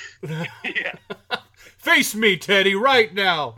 Well, that means you can do you can do backstage brawls, because you said don't get in the ring, and there's plenty of other places to wrestle. So joke's on him. He went to school for 7 years for that. Come on. Well, that's he doesn't know the loopholes that he's given me. He didn't know who he was dealing with. Perry, you say the joke's on him. Apparently he has a sense of humor, so he'll be all right with it. Or he just will have no idea that there's a joke on him. Exactly. That's true. It'll haunt him for the rest of his days, and he won't even know it. Well, obviously that's very sad, because I know when we talked to you about the possible downtime, it was looking more like 6 to 9 months, and now it's looking 6 to 9 months and a year. So that probably was not easy to hear, I imagine. I mean, you're a pretty upbeat guy, so I'm sure you took that with a smile on your face and kind of just like, oh, okay. But that had to be hard to hear, right? Well, no, I grabbed one of those cupfuls of tongue depressors and threw it across the room. But he seemed okay, and he really understood that reaction. And then I asked him if I could make it any less, and he said probably not. So take what you. Jeez. Yeah, because see, my initial reaction, just knowing you, having gotten to know you over the last year and knowing your history as an athlete, your determined attitude, and as much as you were able to wrestle on the injured leg to begin with, I know, your desire to be back in that ring was going to dictate, you doing everything possible to trim time. But to stare down, the prognosis like that, especially when the doctor's being adamant, I know that's got to be discouraging. Yeah, it was a little weird because prior to the surgery, I just talked to his physician's assistant. She, had a really good grasp of what was going on. I didn't see him until a week before the surgery. And I think that's when he told me that time frame. Which before that, though, the assistant had told me something more along the lines of 9 months total. So it's kind of you guys need to get your shit together a little bit here. But, I think he just takes it on a case-by-case basis. This is also after he, all the doctors and physical therapists and stuff, they have these techniques where they move your knee around and figure out which ligaments are loose in there. And my good news is my MCL was actually in really good condition because I did physical therapy on that and fixed it essentially. You can do that with an MCL. Right. So then he's wiggling around. He's muttering to himself. He's like, the MCL is, it's actually really good. Then he turns my knee a little bit and he wiggles it another way. He's like, ACL is grossly incompetent. I was like, Wow. Jesus. So, maybe it was then that he decided it was going to be a year of recovery. I don't know. Wow. Yikes. Yeah. Whew. I really messed that thing up. Yeah, I guess so. Did you think because you kept wrestling on it, it may have made it worse, or what do you think? Probably. Yeah. That I don't even know what to say. That's no good. Obviously, not looking forward to it, but dealing with 9 months off is already hard enough, and then obviously again more than double that time out of the ring. That's got to drive you crazy. But you did wrestle a little bit more on the injured leg before the surgery. I know you had a pretty good last match. You want to talk about that? Yeah, it was Hooligans. Ah, the Hooligans. Me and the Hooligans versus Daryn and Perry and Odinson, known as the End. That was the last match I had. That was in Tampa, just 2 weeks before the surgery. Is that the one you're talking about? That's the one I'm talking about. Yeah. Just making sure. That's incredible. That sounds intense as hell. Yeah, it was awesome. I actually, so my plan was to go absolutely batshit crazy because I was like, if I'm not wrestling for what I thought at the time was 9 months, I might as well go nuts and get some other injuries, whatever. They can heal together. Exactly. But it didn't. A lot of crazy things happened in the match, but they just weren't all done to me, which is what I expected. So I only ended up taking 1 or 2 real sick bumps, and then everything else, Drennan got thrown in the thumbtacks. I threw Odinson in the bottle caps. I was clean, man. I didn't get. Oh no, I did start bleeding not till late in the match. I'm thinking back on all the times I've seen you in action, typically at Fest Wrestling, and I don't think I've ever seen you do a match where you didn't take some massive bump, like getting triple powerbomb by Awaken into bottle caps, or falling off a ladder onto tables, or you take a lot of risks. Yeah, I try to. I don't know. I just do one dumb thing per match. I used to do more, so. This is me cutting back. Well, I know the first time Perry and I saw you in action, you fell off a ladder over some ropes through 2 tables at the very first Fest Wrestling Pickle in the Tree, and I remember you running up the ropes and going off the top ropes. First time we saw you at 8 seconds in Gainesville, and I was like, this big man should not move like this, but thank God that he does. Oh man, imagine if my knee worked though. I can. See, now I'm not trying to be like one of these old timers or anything, but back in the day, I used to do some crazy. so athletic for my size. Now, I was also about 20 pounds lighter. Like, I put on a whole lot of muscle. But, like, because it's kind of weird to be 6'3" and, like, I don't know, damn near 205 Live size. So I had to put on some size. But, like, look up Teddy Stigma 450 Splash. You'll see some shit. All right. I've seen top rope moonsaults, all kinds of great stuff from you. Stuff that, and I was thinking of that earlier today, thinking about this interview and how, like, you move like a little guy, but you ain't a little guy. You're a big guy. You're like one of those big dogs that hangs out with a bunch of little dogs, so he thinks he can just do what a little dog does. I feel like you just described indie wrestling, like, perfectly. Well, it's better than the other way around, where you're just a little dog who thinks he's as tough, as big as a big dog. So I think you're in a good position. But believe it or not, 12 or so years ago when I started wrestling, that was kind of the situation. I thought I was going to be the smallest guy on any card. Just because I was seeing the mainstream wrestling and I wasn't as aware of indie wrestling at the time. And then once I saw that I was bigger than everybody, I was like, well, this is weird. And that's when I was bigger than everybody, and I was 210. No, but you're like a big guy. Like, we've always talked about you on the show, and it's like big man Teddy Stigma, and especially next to a bunch of the typical indie folk. I mean, you tower over everyone. You're a head taller, at least. So it's good. It's good to have the size, especially when getting scouted by the quote unquote big leagues. NXT. We talked about your NXT tryout, where sadly this entire mess began. I guess about a year and a half ago now. Actually, about exactly 1 year. Oh, yeah. Crazy. Well, I mean, it's there's going to be a healing process. It's going to suck, but it'll be over before you know it, And in the meantime, you can show up in other capacities and just stay relevant and stick around. I heard the whispers, digital whispers, your Twitter, I think, that you might actually show up at the next Fest Wrestling show, Hardcore Hunt. Is that correct? I am hoping to do something for it, even if it's just, like, do a little bit on the mic and just, like, talk shit, hype people up. Maybe I'll do, like, guest commentary or something like that. I would really like to try my hand at commentary, so that's what I'm trying to get myself involved with Fest, and I'm going to start talking to FIP about that, too. So nice. Tony and I talked about that way before the surgery. I just need to follow up on him with it.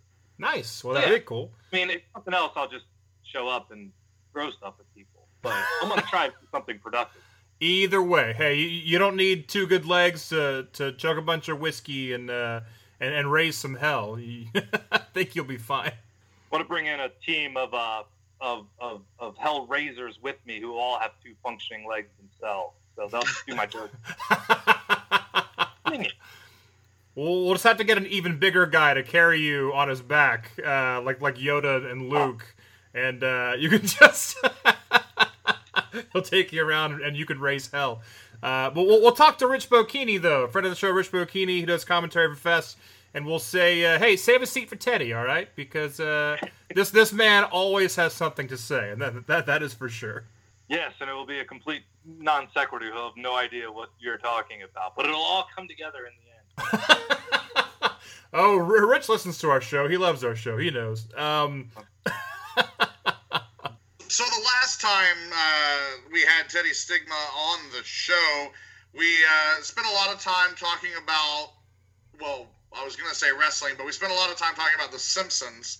And I know that we were all also sort of meeting on a common ground. We were talking about Teddy was having some thoughts about something that I had also mentioned, which was the problem with postmodernism and the problems that arose when people tended to overlap irony, at creating the problem that at what point is anything sincere, at what point is anything genuine, and what other types of problems arise. Well, Teddy, I know you were going to get to work hard on this very subject.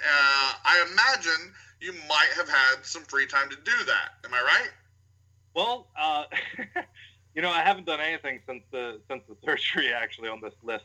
I have this little notebook that's promo ideas, and I write down all my promo ideas in there. So the list sort of got just lost somewhere in the middle of them all. But I still did compile a list of 1, 2, 3, 4, 5 things each of which could be its own very long conversation, so I'll probably have to rapid fire through these things. But let me put you guys on the spot here real quick. Did either of you compile a list? I left that to Daryn. Daryn is the ultimate list compiler. Daryn, were you informed? I was not informed of this. I mean, I'm informed of my status as the list compiler, but apparently here I am on the spot, and no, I unfortunately must report that I was not able to come up with any specifics related to this very topic. Okay, well, feel free to chime in on my little list here of irony overlapping on itself examples. All right, you guys ready? Ready. Number one.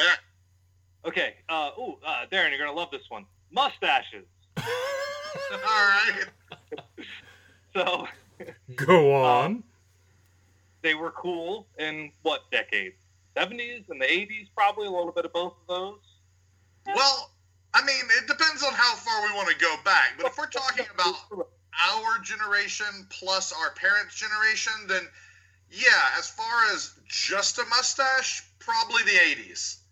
Now, I can recall when mustaches were not popular, looking back at pictures of people in mustaches and thinking, wow, that's a really ugly thing to do. And then people started bringing them back, sort of as a joke, you know. Movember. Does anybody remember Movember? Oh, yeah. You know, and so in November, everybody started growing out their mustaches. And then, like, people just kept them. And somehow it just looped around to just wearing a mustache. Like, Daryn, you have a full goatee and the handlebars, which, you know, is a tad antiquated, and, you know, we get it. But, what I'm wondering is, was it also meant to be ironic in the 70s or in the 80s when they started doing it then? See, now that is a very, very good question. I don't think so. I'd actually have to ask my dad about that, because my dad is famously a wearer of a mustache. I've never seen his upper lip in my entire life, and that's a long life I've lived. Same. I can say the same for my dad, actually. Just never lost the mustache. Waited till it cycled back through again to being cool. Well, now, Teddy, let me say this, and I have photographic evidence of this, and maybe I did. Maybe I completely subconsciously created number one on your list because I'm living that example. Perry could tell you it was in the spring of 2006, so 12 years ago now, that he and I, with some other folks, were living in Van Nuys, California, and I simply had a very large, bushy beard, which I had grown throughout college. And at that time, I literally sat there one day and just began twisting all of my facial hair, just keeping my hands busy.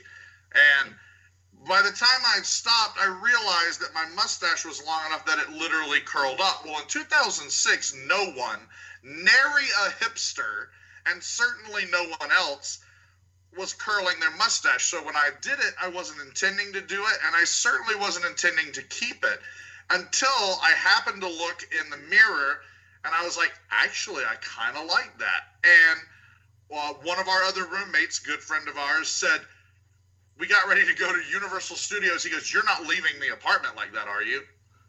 And I was like, what are you talking about? So spitefully, I went to Universal Studios with this handlebar mustache.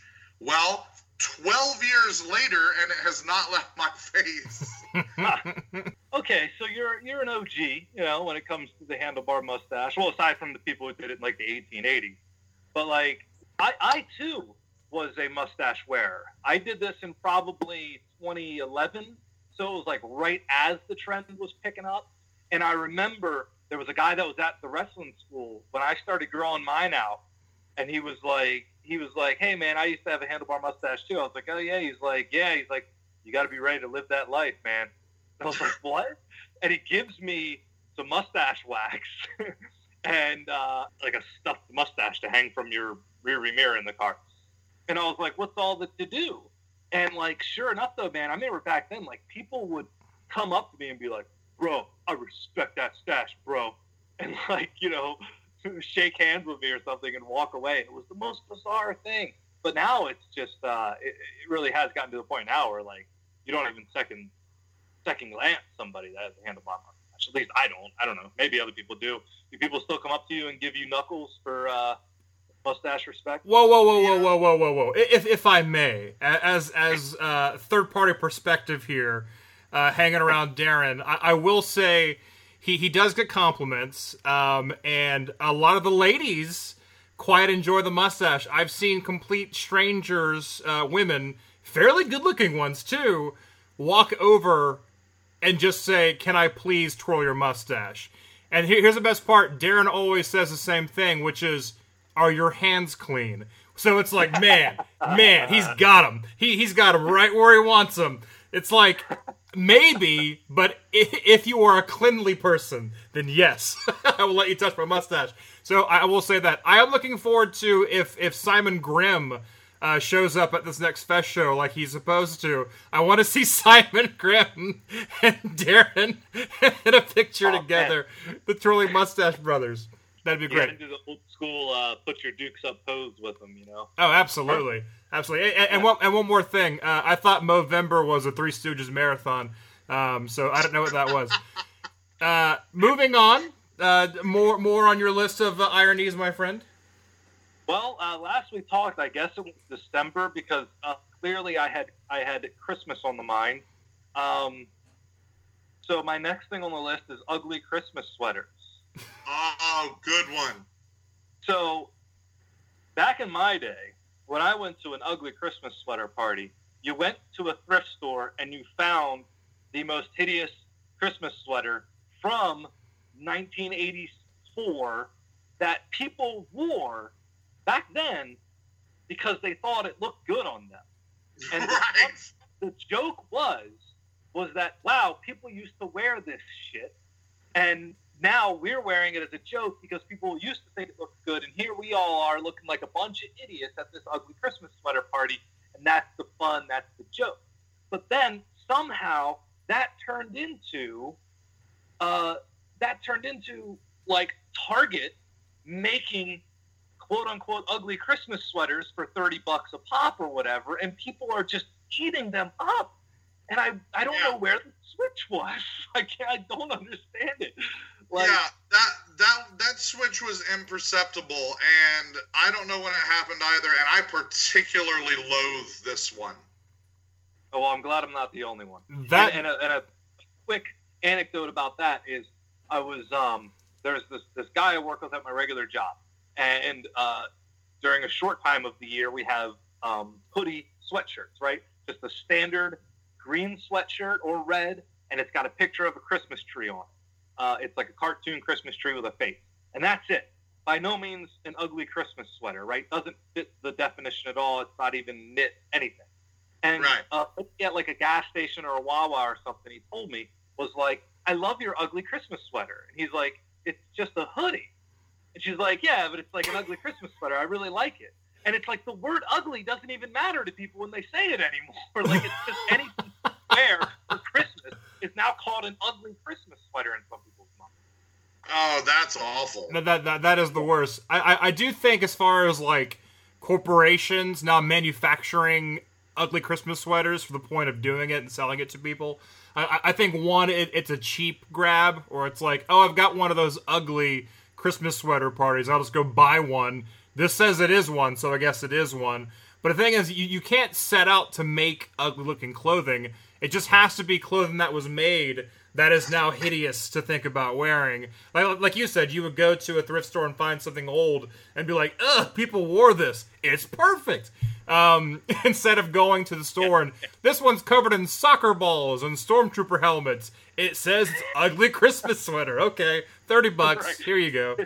So yeah, it literally has the words "ugly Christmas sweater" written on it. Literally, yes. Yeah.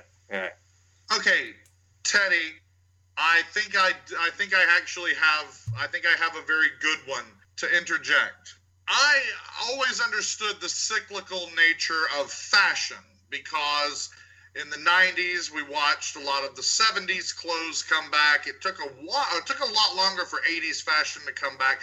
But, basically we live long enough, you see the cyclical nature of fashion, but it's not necessarily ironic.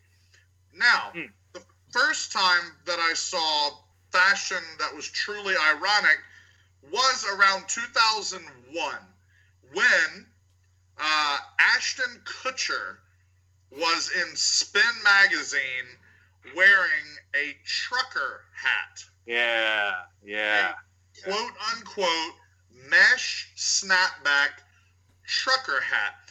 And Spin magazine was pointing out the fact in 2001, as early as 2001, they referred to the hat as a thrice ironic trucker hat. Oh. Now, Jesus. if in 2001 the trucker hat was already thrice ironic, Right. then 17 fucking years later, how ironic is the trucker hat when you're wearing it, or has it completely transcended irony? I feel like as a society we are transcending irony somehow. Like it just doesn't, like it's not even a thing to people now. Like that's a perfect example. Yeah, I don't know. Like I've made this list, but it hasn't gotten me much closer to a definite explanation of what happened. But it is important that you point out the cyclical nature of fashion. I was literally about to say the same thing because I was thinking about eyeglasses and sunglasses, and they tend to do that too. And people don't wear them as a joke first. It just kind of comes back into vogue. So you're right, though. The trucker hat was worn because they knew it was ugly. I'm not sure why it was thrice ironic in 2001. It just seems like that would be the first time it was ironic. I don't know. Right. Yeah, it wasn't. Right. Well, I guess Spin magazine fancied themselves the purveyors of fashion. They didn't go into that at all. Into the price part. They didn't. It was just an offhanded comment. It was just a caption for a picture, actually. Are you sure it wasn't a trucker hat advertising the band Thrice, Daryn? You stole that right out from underneath me. 'Cause they were popular.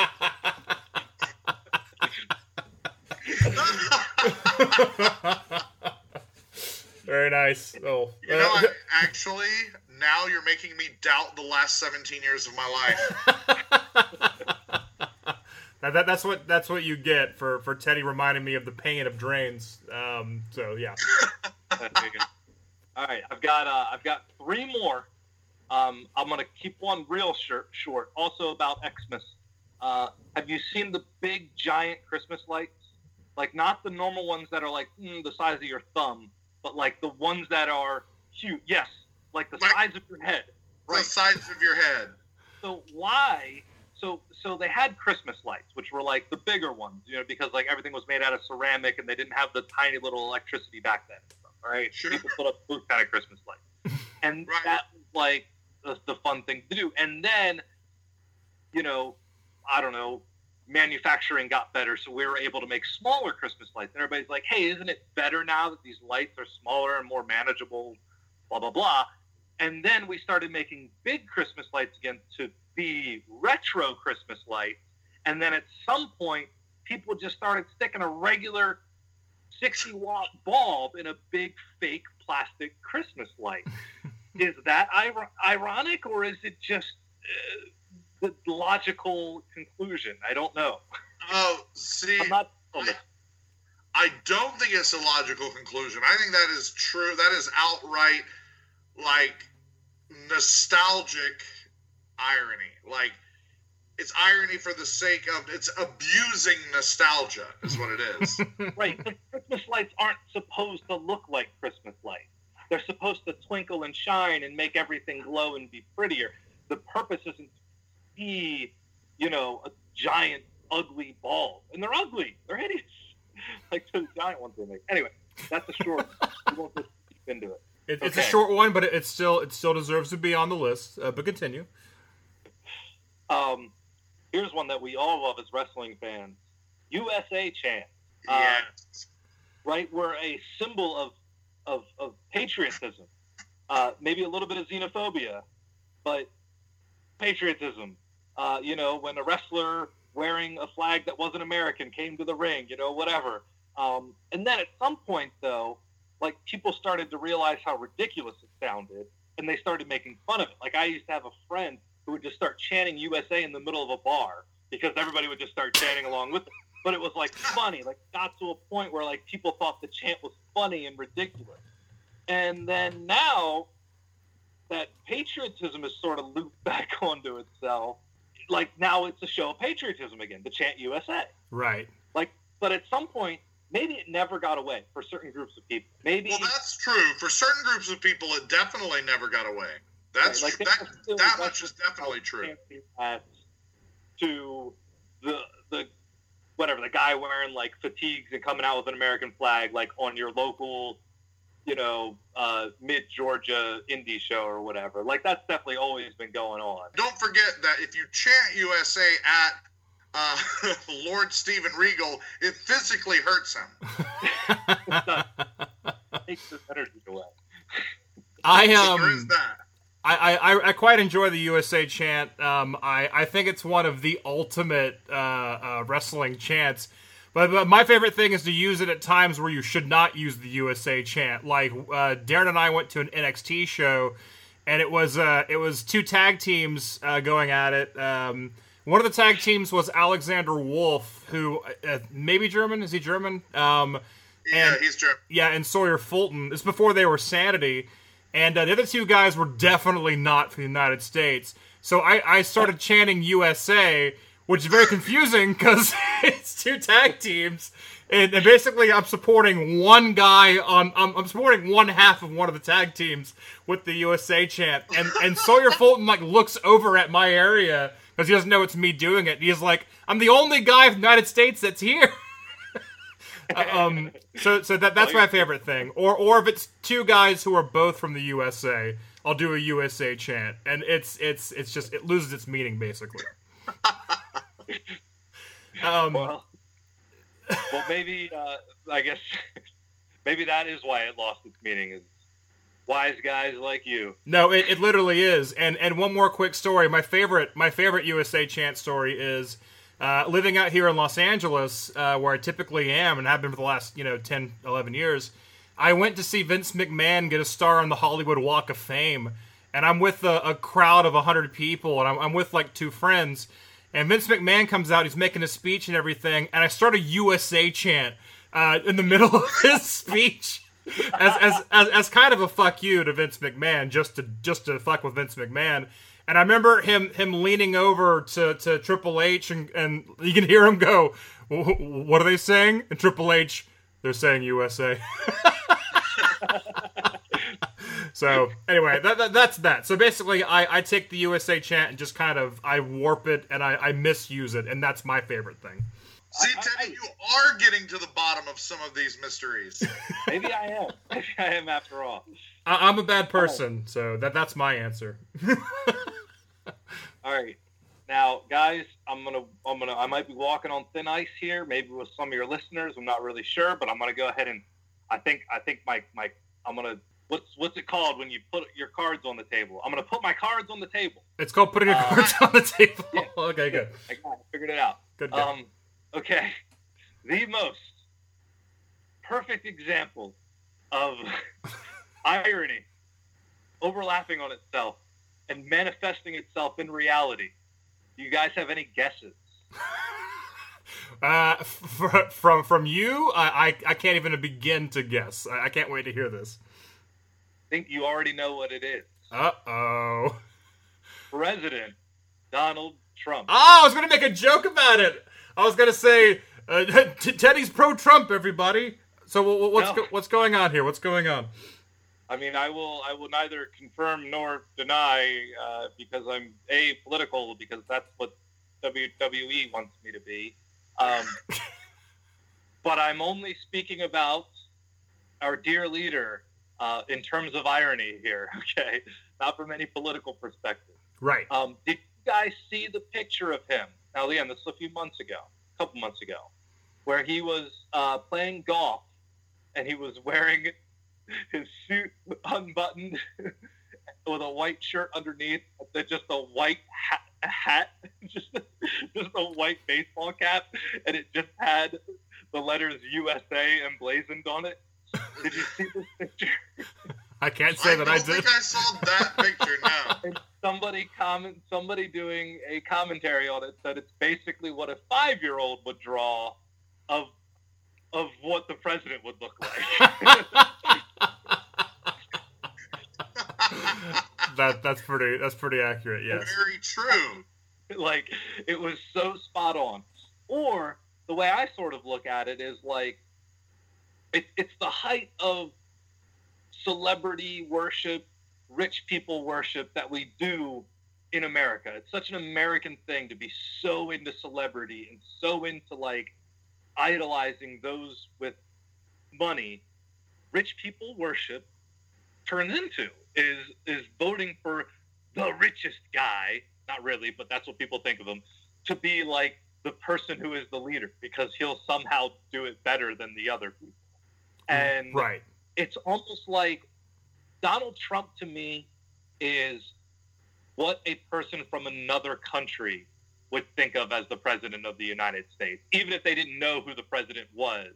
Like, he's sort of the epitome of that culture in a way. And it's ironic.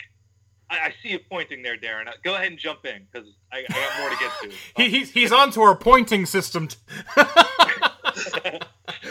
No, I don't want to hijack what you're saying, so please don't forget where you're at. I just want to say I have to speak to what you're saying about the idea that Trump embodies what a non-American might imagine the American president to be like. Now, that in and of itself is sort of meta. That's ironic that that's what it's become, because the American president really has not been that stereotype. The American president over the years has been a lot of stereotypes, but Donald Trump, or this idea of celebrity, it has not been, or certainly not the dumb, fat American anyway, which unfortunately has been the perception for a lot of the world for 20 or 25 years, the stupid American, the lazy, the pop culture American, or whatever. You know, say what you will about George W. Bush or Bill Clinton, even they didn't quite, they didn't even come near what Donald Trump represents in terms of personality type. Yeah, so that's definitely kind of what I was trying to get to with the whole meta irony of it. It's like the person who is the most American is now the leader of America, you know, because, like, why not? Well, right, and think about this.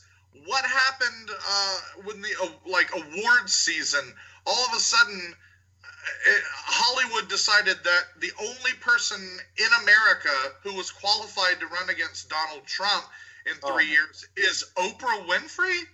Like, yeah. Like, is this now this really is a horrible movie? And I'm not saying Oprah Winfrey is a worse person than Donald Trump. I'm not saying she's a better person. I'm not saying they have anything in common. But yes, I am. I am saying they have one thing in common, which is neither of them are politicians. Neither of them have a background in politics. And how is Hollywood going to back Oprah? That it's two ends of the spectrum. It's still extreme for the sake of extreme. Yes, it's just the opposite but the same, basically. And yeah, I thought that was equally stupid. I really did, and I was so annoyed by it. And then I had people that I like had a little bit of respect for that were like, "Oh yeah, we should do that." And it's almost like, are you saying that to be ironic? Because be careful, because that's just gonna come back around and bite you in the ass. Like, it's already happened once. So, yeah. And to be fair, though, we're talking about celebrity. I do think Barack Obama was the first celebrity president, not because he became president, but by being a celebrity. But he became a celebrity by being president, for sure. Right. Like, he's really like, he's sort of, I think, he set the table a little bit for a celebrity president, maybe unwittingly, but just by being someone who was always at award shows and taking pictures with Ellen DeGeneres and shit like that. You know what I mean? Like, he was essentially the first celebrity president. Well, he was the president. One didn't necessarily lead to the other. No, exactly. And I mean, there have been. I would argue that, and this is going back 100 years, but Teddy Roosevelt was a celebrity president. But Barack Obama is the Twitter president. I mean, he truly was the 21st century president. Yeah, for sure. Although I don't know about the Twitter president. Clearly, Trump's got that one locked down. I mean, yeah. No, well, there you go. I just meant not necessarily Twitter literally, but just this idea of what we've moved into, because George W. Bush couldn't do that at all. There's a million different reasons why he couldn't, but suffice it to say, he didn't. I would actually go back and say that Clinton might be the first celebrity president, only because he still seems to be like, instead of being like the former president Bill Clinton, he seems to be like, famous guy Bill Clinton. He's cool. He's backstage at Paul McCartney, baby. He's on Conan, yeah. Like, I don't know. To me, he kind of seemed very celebrity-y. But I know what Darren's saying with the whole, because I think of like Obama, think of him saying, you know, typically well-timed, polite, you know, positive things on Twitter, whereas Trump kind of says anything, and anyone who says anything at any time, you know, obviously most of it's going to be who gives a shit, one, and two, just, oh, we should have thought that through, you know, kind of stuff anyway. So it's rough. I do think one thing that helped elevate Trump to the position of president, and we never talk politics on this show, unless, you know, Rich. No, I'm sorry. I didn't want to bring it into a politics discussion. It's just an irony. No, absolutely. But, you know, well, the irony, then you're good. While this is on the table, you know, just very quickly, I've always thought it's interesting what brought Trump into it was having the 24-hour news channels. They have to fill all this time, so they make people like the Kardashians more important than they actually are. They make Donald Trump more important than he actually is. So you start to confuse that with actual real news. So it seems like Trump is someone who's very, very important, who is somehow involved politically, because you see his name pop up as often as you would see like Barack Obama's name pop up, you know. So it kind of confused people to where they were like, you know, all of a sudden saying, oh, Trump is president. They were like, well, why not? You know, they're always talking about him on Fox News. So, you know, to me. Yeah, that's true. And that's almost, I guess that's the whole, like, what are, you know, they say, like, fake it till you make it or whatever. Like, yeah, absolutely. You know, I mean, if someone points at you and says, you run for president. Yeah, but if someone points to you and say you run for president, you can't go like, oh, no, not me. You go like, I guess, sure, you know. And then, because, I mean, I remember in the very beginning when, you know, all the Republican candidates got together, and it was like 1,000 of them, and Donald Trump, everyone immediately went, okay, so not Donald Trump, but who else? And then, who do we have a president now? So, yeah. Fake it until you make it, Teddy. You said it yourself. Yeah, I'm just, you know, like, I've been doing that for like 10 or 11 or 12 years now. I fake wrestle all the time. I don't know what's. And then nobody's asked me to be a real wrestler yet. I don't get it. I think you're a fine wrestler, Teddy, and we and I don't know what we're talking about right now. I'm a little confused. How about this? If we have to return it to irony, how?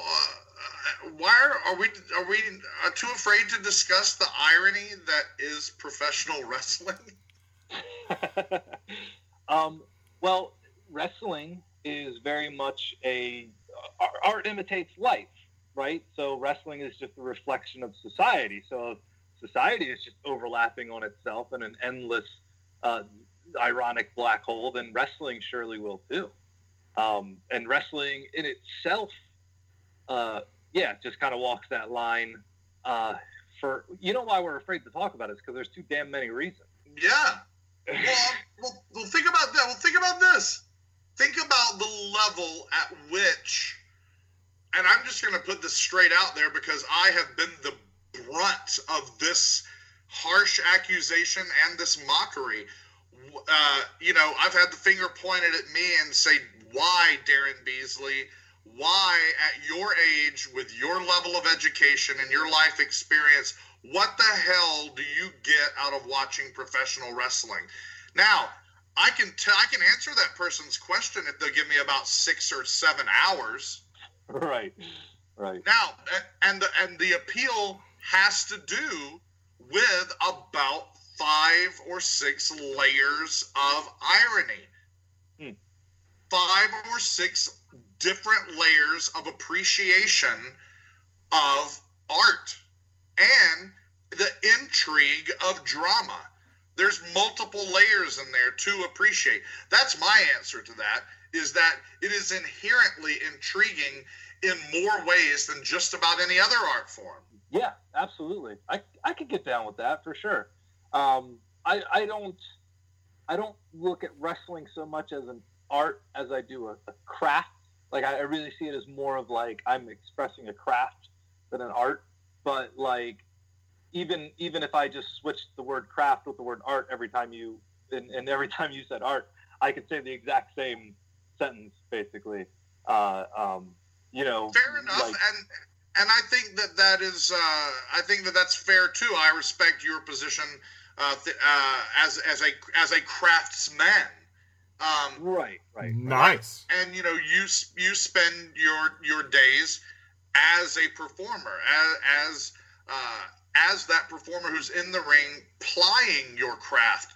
And I guess most of my adult life anyway, I've sort of looked at wrestling always, whether I was an insider or an outsider. I always looked at it from the top down, like I was kicking over an anthill. Like, I always look at it, I think, from the promoter's perspective, because I'm a natural storyteller. Right. And I'm not an in-ring performer. I'm not plying my craft of wrestling. And so because I'm trying to tell this overarching story, it is naturally artistic to me. I see what you're saying. Yeah. Because it's almost literary, I guess, is my point. Right. But anyway, if done properly, it's Shakespearean. It's literary, absolutely. But you are a craftsman, Teddy Stigma. You are an artist. You're a tall man amongst little men and women. So, and let me just say, Teddy, I would never kick over your anthill. Oh, shucks. That'd be a tall anthill. All right, Teddy. Well, tell our listeners where they can keep up with your crazy shenanigans. Okay, so I've got an Instagram, and I can say that it is called Real Teddy Stigma without having to think about that. And I have a Twitter, which is just Teddy Stigma. I also have a Facebook, which is just Teddy Stigma. I never post anything on the Facebook. Don't even bother. But except for show flyers, which I won't have many of those coming up. Twitter, I'm pithy and I say lots of dumb stuff. Instagram, I'm pretty much only talking about my recovery right now. So if you want to, see pictures of my scars and my swollen knee and me limping around and all that kind of jazz, that's where to go. I found a rather, just as a brief aside, there's quite the community on Instagram of people recovering from ACL surgery. That makes sense. Knee surgery in general. So yeah, I've gotten new followers and I've followed them back, and now I'm just watching what other people are doing, and kind of interesting. They're like, I'm on day 66 and I can do this, and I'm like, cool. I'll see what I do on day 66. Anyway, yeah, it's all been a pretty interesting experience. But if you want to follow me and join that experience with me, Real Teddy Stigma on Instagram. Awesome. Well, we follow him. He follows us. So we appreciate the reciprocal following. Well, Teddy, we appreciate you stopping by. We hope you'll come by again soon. We'll check in on you and see how the healing process is going. I have a feeling when we check in on you the next couple months or so, you'll be doing moonsaults and handstands and all that other stuff that you do so well. One can hope. Thanks, guys. Oh, Teddy, we appreciate you. We always appreciate you checking in, and we'll see you soon, bud. All right, later. Check you later. And once again, we want to thank Teddy Stigma for stopping by. Always a pleasure. Always a lot of fun. Oh, Teddy, you're the best. You're the best, Teddy. And man, we really get on that ledge, don't we? That limb with Teddy and talk about all kinds of stuff very far removed from wrestling. Hope we don't lose any wrestling fans with that one. But it's good stuff. I like it. Well, you know what they say. When the bow breaks, the cradle will fall. This is true. They say that to babies who can't sleep. Hope you enjoyed our conversation with Teddy. Hope you enjoyed our review for Elimination Chamber. Did you? Did you not? Let us know. There are a lot of ways you can do that. Let us know on Twitter at Refn Show Podcast. That's REFNSHOWPODCAST. Find us on Facebook, like and share. We appreciate it. Send us a Gmail at thewholerefnshow@gmail.com. THEWHOLEREFNSHOW@gmail.com. Or we're on Instagram all the time at The Whole Refn Show. THEWHOLEREFNSHOW. Come check out our pretty pictures. Add us as a friend. Like us. Like our pictures. Like our comments. Write us comments. Ooh. We'll communicate right back with you. It's a great forum for communication and for showing off. And everybody loves to show off. Showing off what exactly? Showing off your incredible photography skills. Daryn, you are a photog. How excellent of a model you are for someone else's photograph. Showing how incredible of a historian you are because you've dug up a gem from wrestling's past and you want to put it on Instagram for everyone to view. Or just show us what you're eating. Just take a picture of your food and tag us in the picture and let us know. That's fine too. Well, that's Daryn's department. If you do that, you'll be deleted. No. I'm kidding. Hulk Hogan is going to take a picture of his food and say, "Oh, here's my food, brother." And you're going to go, "Sorry, Hulk, got to delete you." And you're going to be in hot water, Daryn. I guess Hulk knows about hot water. Anyway, let's end the episode there. Episode 76, we appreciate you guys joining us here. And hope you come back for 77 next week on the only wrestling podcast that calls it right down the middle, The Whole Refn Show. My name is Perry Smith. And my name is Daryn Beasley. And we're going to see you then. Bye-bye. Bye.